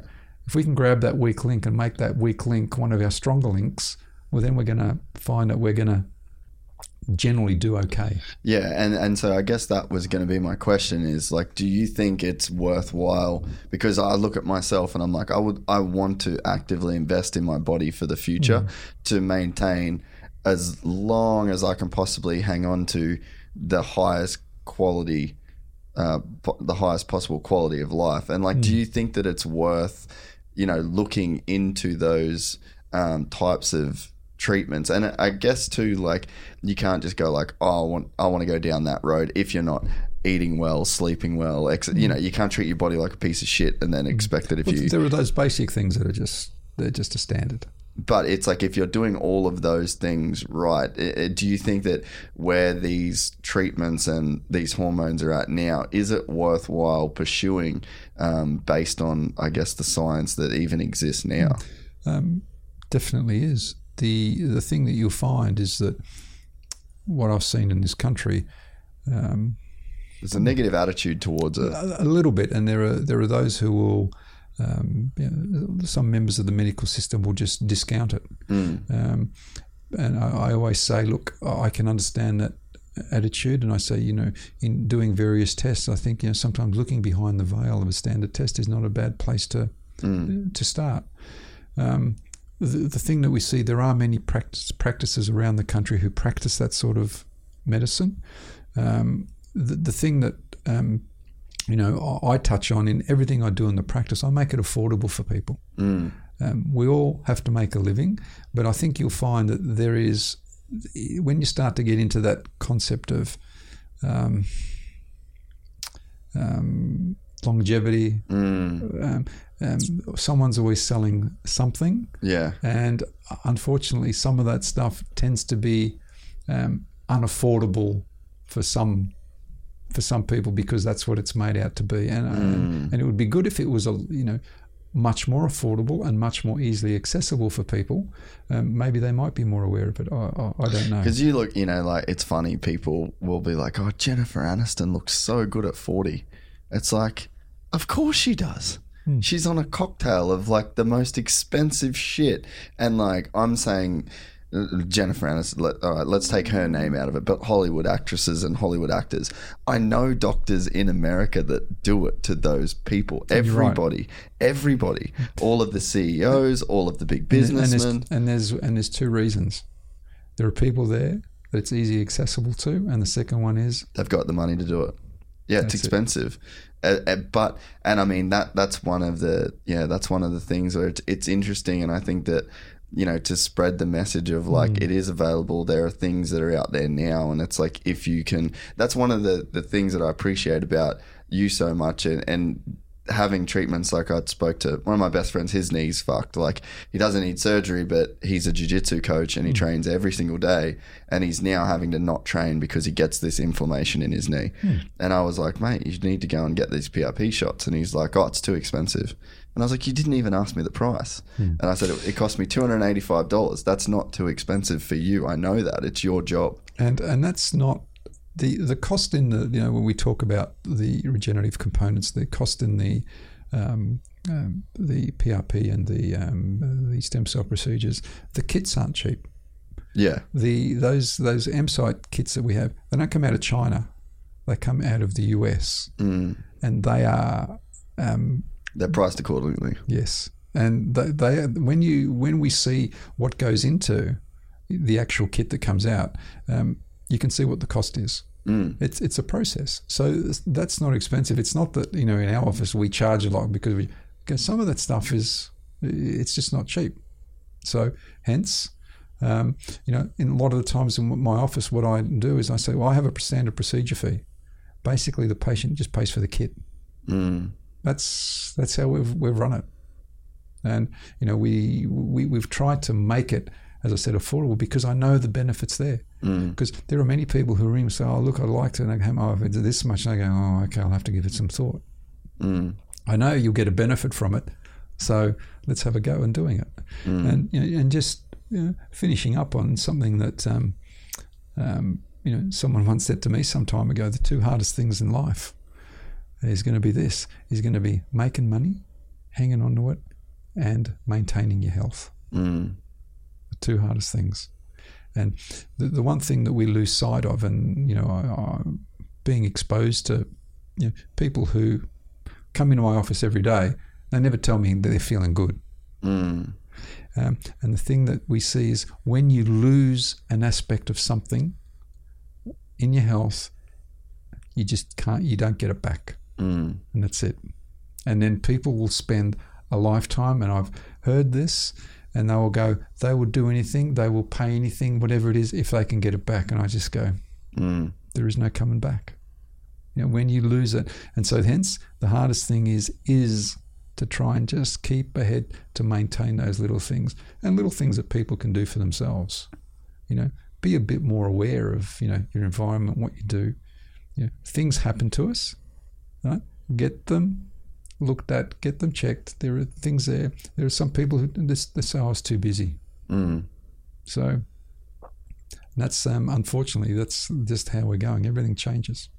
Yeah, I mean, it's this injury for me has definitely been one that, I mean, I'm like almost 5 months since I crashed and I'm still in daily pain. I mean, the last week has been the best that it's been since the injection. But I mean, I'd fucking give anything to go back and just not ride that day, because I can't, it doesn't seem that, no matter what I do at the moment, that pain is there. And like, this is just a thing that I'm going to have to deal with. And I think a little thing like, only if I would have. There's a trillion things I could have done differently. A trillion. And I mean, it sucks. You honestly can't even think about it because it's over. But, the investment that I want to, and it's been something I think I've been doing for a while now. Like I think before I even turned 30, I was like, no, I'm going to be fit. I'm going to be this. I'm going to be that. I'm going to be flexible. It's hard work. It is. Mate, it's hard work. Really hard work. And there are days that, something small happens and you just get down on something a little bit and everything else goes out the window. And all of a sudden you go, gee, that actually was hard work. Then all of a sudden you're a little bit down on that. Are you motivated to get up and train the next day? No, you don't care. You just lose perspective of different things. Your mindset changes. Your whole attitude changes. And the things that, people will sometimes say, you hear, just go, just snap out of it. They don't get it, that you don't just snap out of it. You physically can't. It's as you start to become entrenched in that, it's a little spiral that just keeps going, and to catch yourself in it is really, really hard. And that's why I think that even Shane, my buddy I was talking about with the sore knee, like he'll tell you, like he trains for a living, like as a coach, and he's like, man, when people have this, like their life sort of feel like they've gone to shit, he's like, he's a coach, people talk to him and come to him and tell him their problems, and he's like, man, do the simple things like sleep enough, drink enough water. There's all these little things that end up setting into motion what you would, call like a good life. And it comes in the maintenance of things before they get to a point where they're a problem and then start to be a detriment to like your quality of life. Sometimes I say to people, you just got to activity modify. As we get older, we do that. When I was, 55 now, when I was 35, I was doing stuff that didn't even think about what I was going to be like when I was 45. And I'm 45, I'm going, I just can't do that anymore. And now I'm going, they just won't physically let you. And that's the reality of it, and that's the nature of it. So, you maintain what you have, you modify as time goes on, you be sensible how you do it, and at the same time, just be wary of, just maintaining those simple things for yourself. And generally, I think people will do all right. So we'll wrap it up. I think it's been very educational, and it's definitely been beneficial for myself. Is there anything that you think that we've missed, or any information that you'd sort of want to leave people with? Obviously, nearly talked for 3 hours, so we've given people quite a bit of information. But anything in particular you think we should? I think we've covered pretty good. We've gone through, as I said, a little bit of a history of, where I've come from. So I'm only basing things on some of my experience. Everyone will have a different experience. There are many people with different opinions. There'll be people who may listen, to what we've talked about, and of course, some will be in agreement, some will not be in agreement, some will have a variation of a theme, and it is that. And my answer to that is the way that I approach things is I have a model on how I might work on things. My model is not right for everyone. It's not right all the time. It's a model, and when someone's got something else to come and offer us to, improve that the direction of that, I'm the first one to say, hey, I think that's a great idea. Let's do that. So, we've touched on some of those things, and we've touched on the idea of, regenerative medicine, what people can do. My little scope is, dealing with generally more so, pain management today. There's a way that I do it. There are other pain doctors out there that do things differently. My attitude is none of us are wrong. None of us are more righter than the other. We're just trying to offer a variation of themes to different people, and because different things work for different people. And I think, and I'm very understanding of that. I'm actually guided by people more so than me guiding them. I just try to give them and educate them about some of the options that may be out there. And I've probably been fortunate enough that I've been exposed to some of those things that people never have. So, in that respect, I think we've covered that. Life's journey is that. Yeah, perfect. And so how can people get in touch with you and your clinic if they want to undergo any of these procedures? I would probably, not that I don't advertise, what we do, I would probably get them to contact yourself.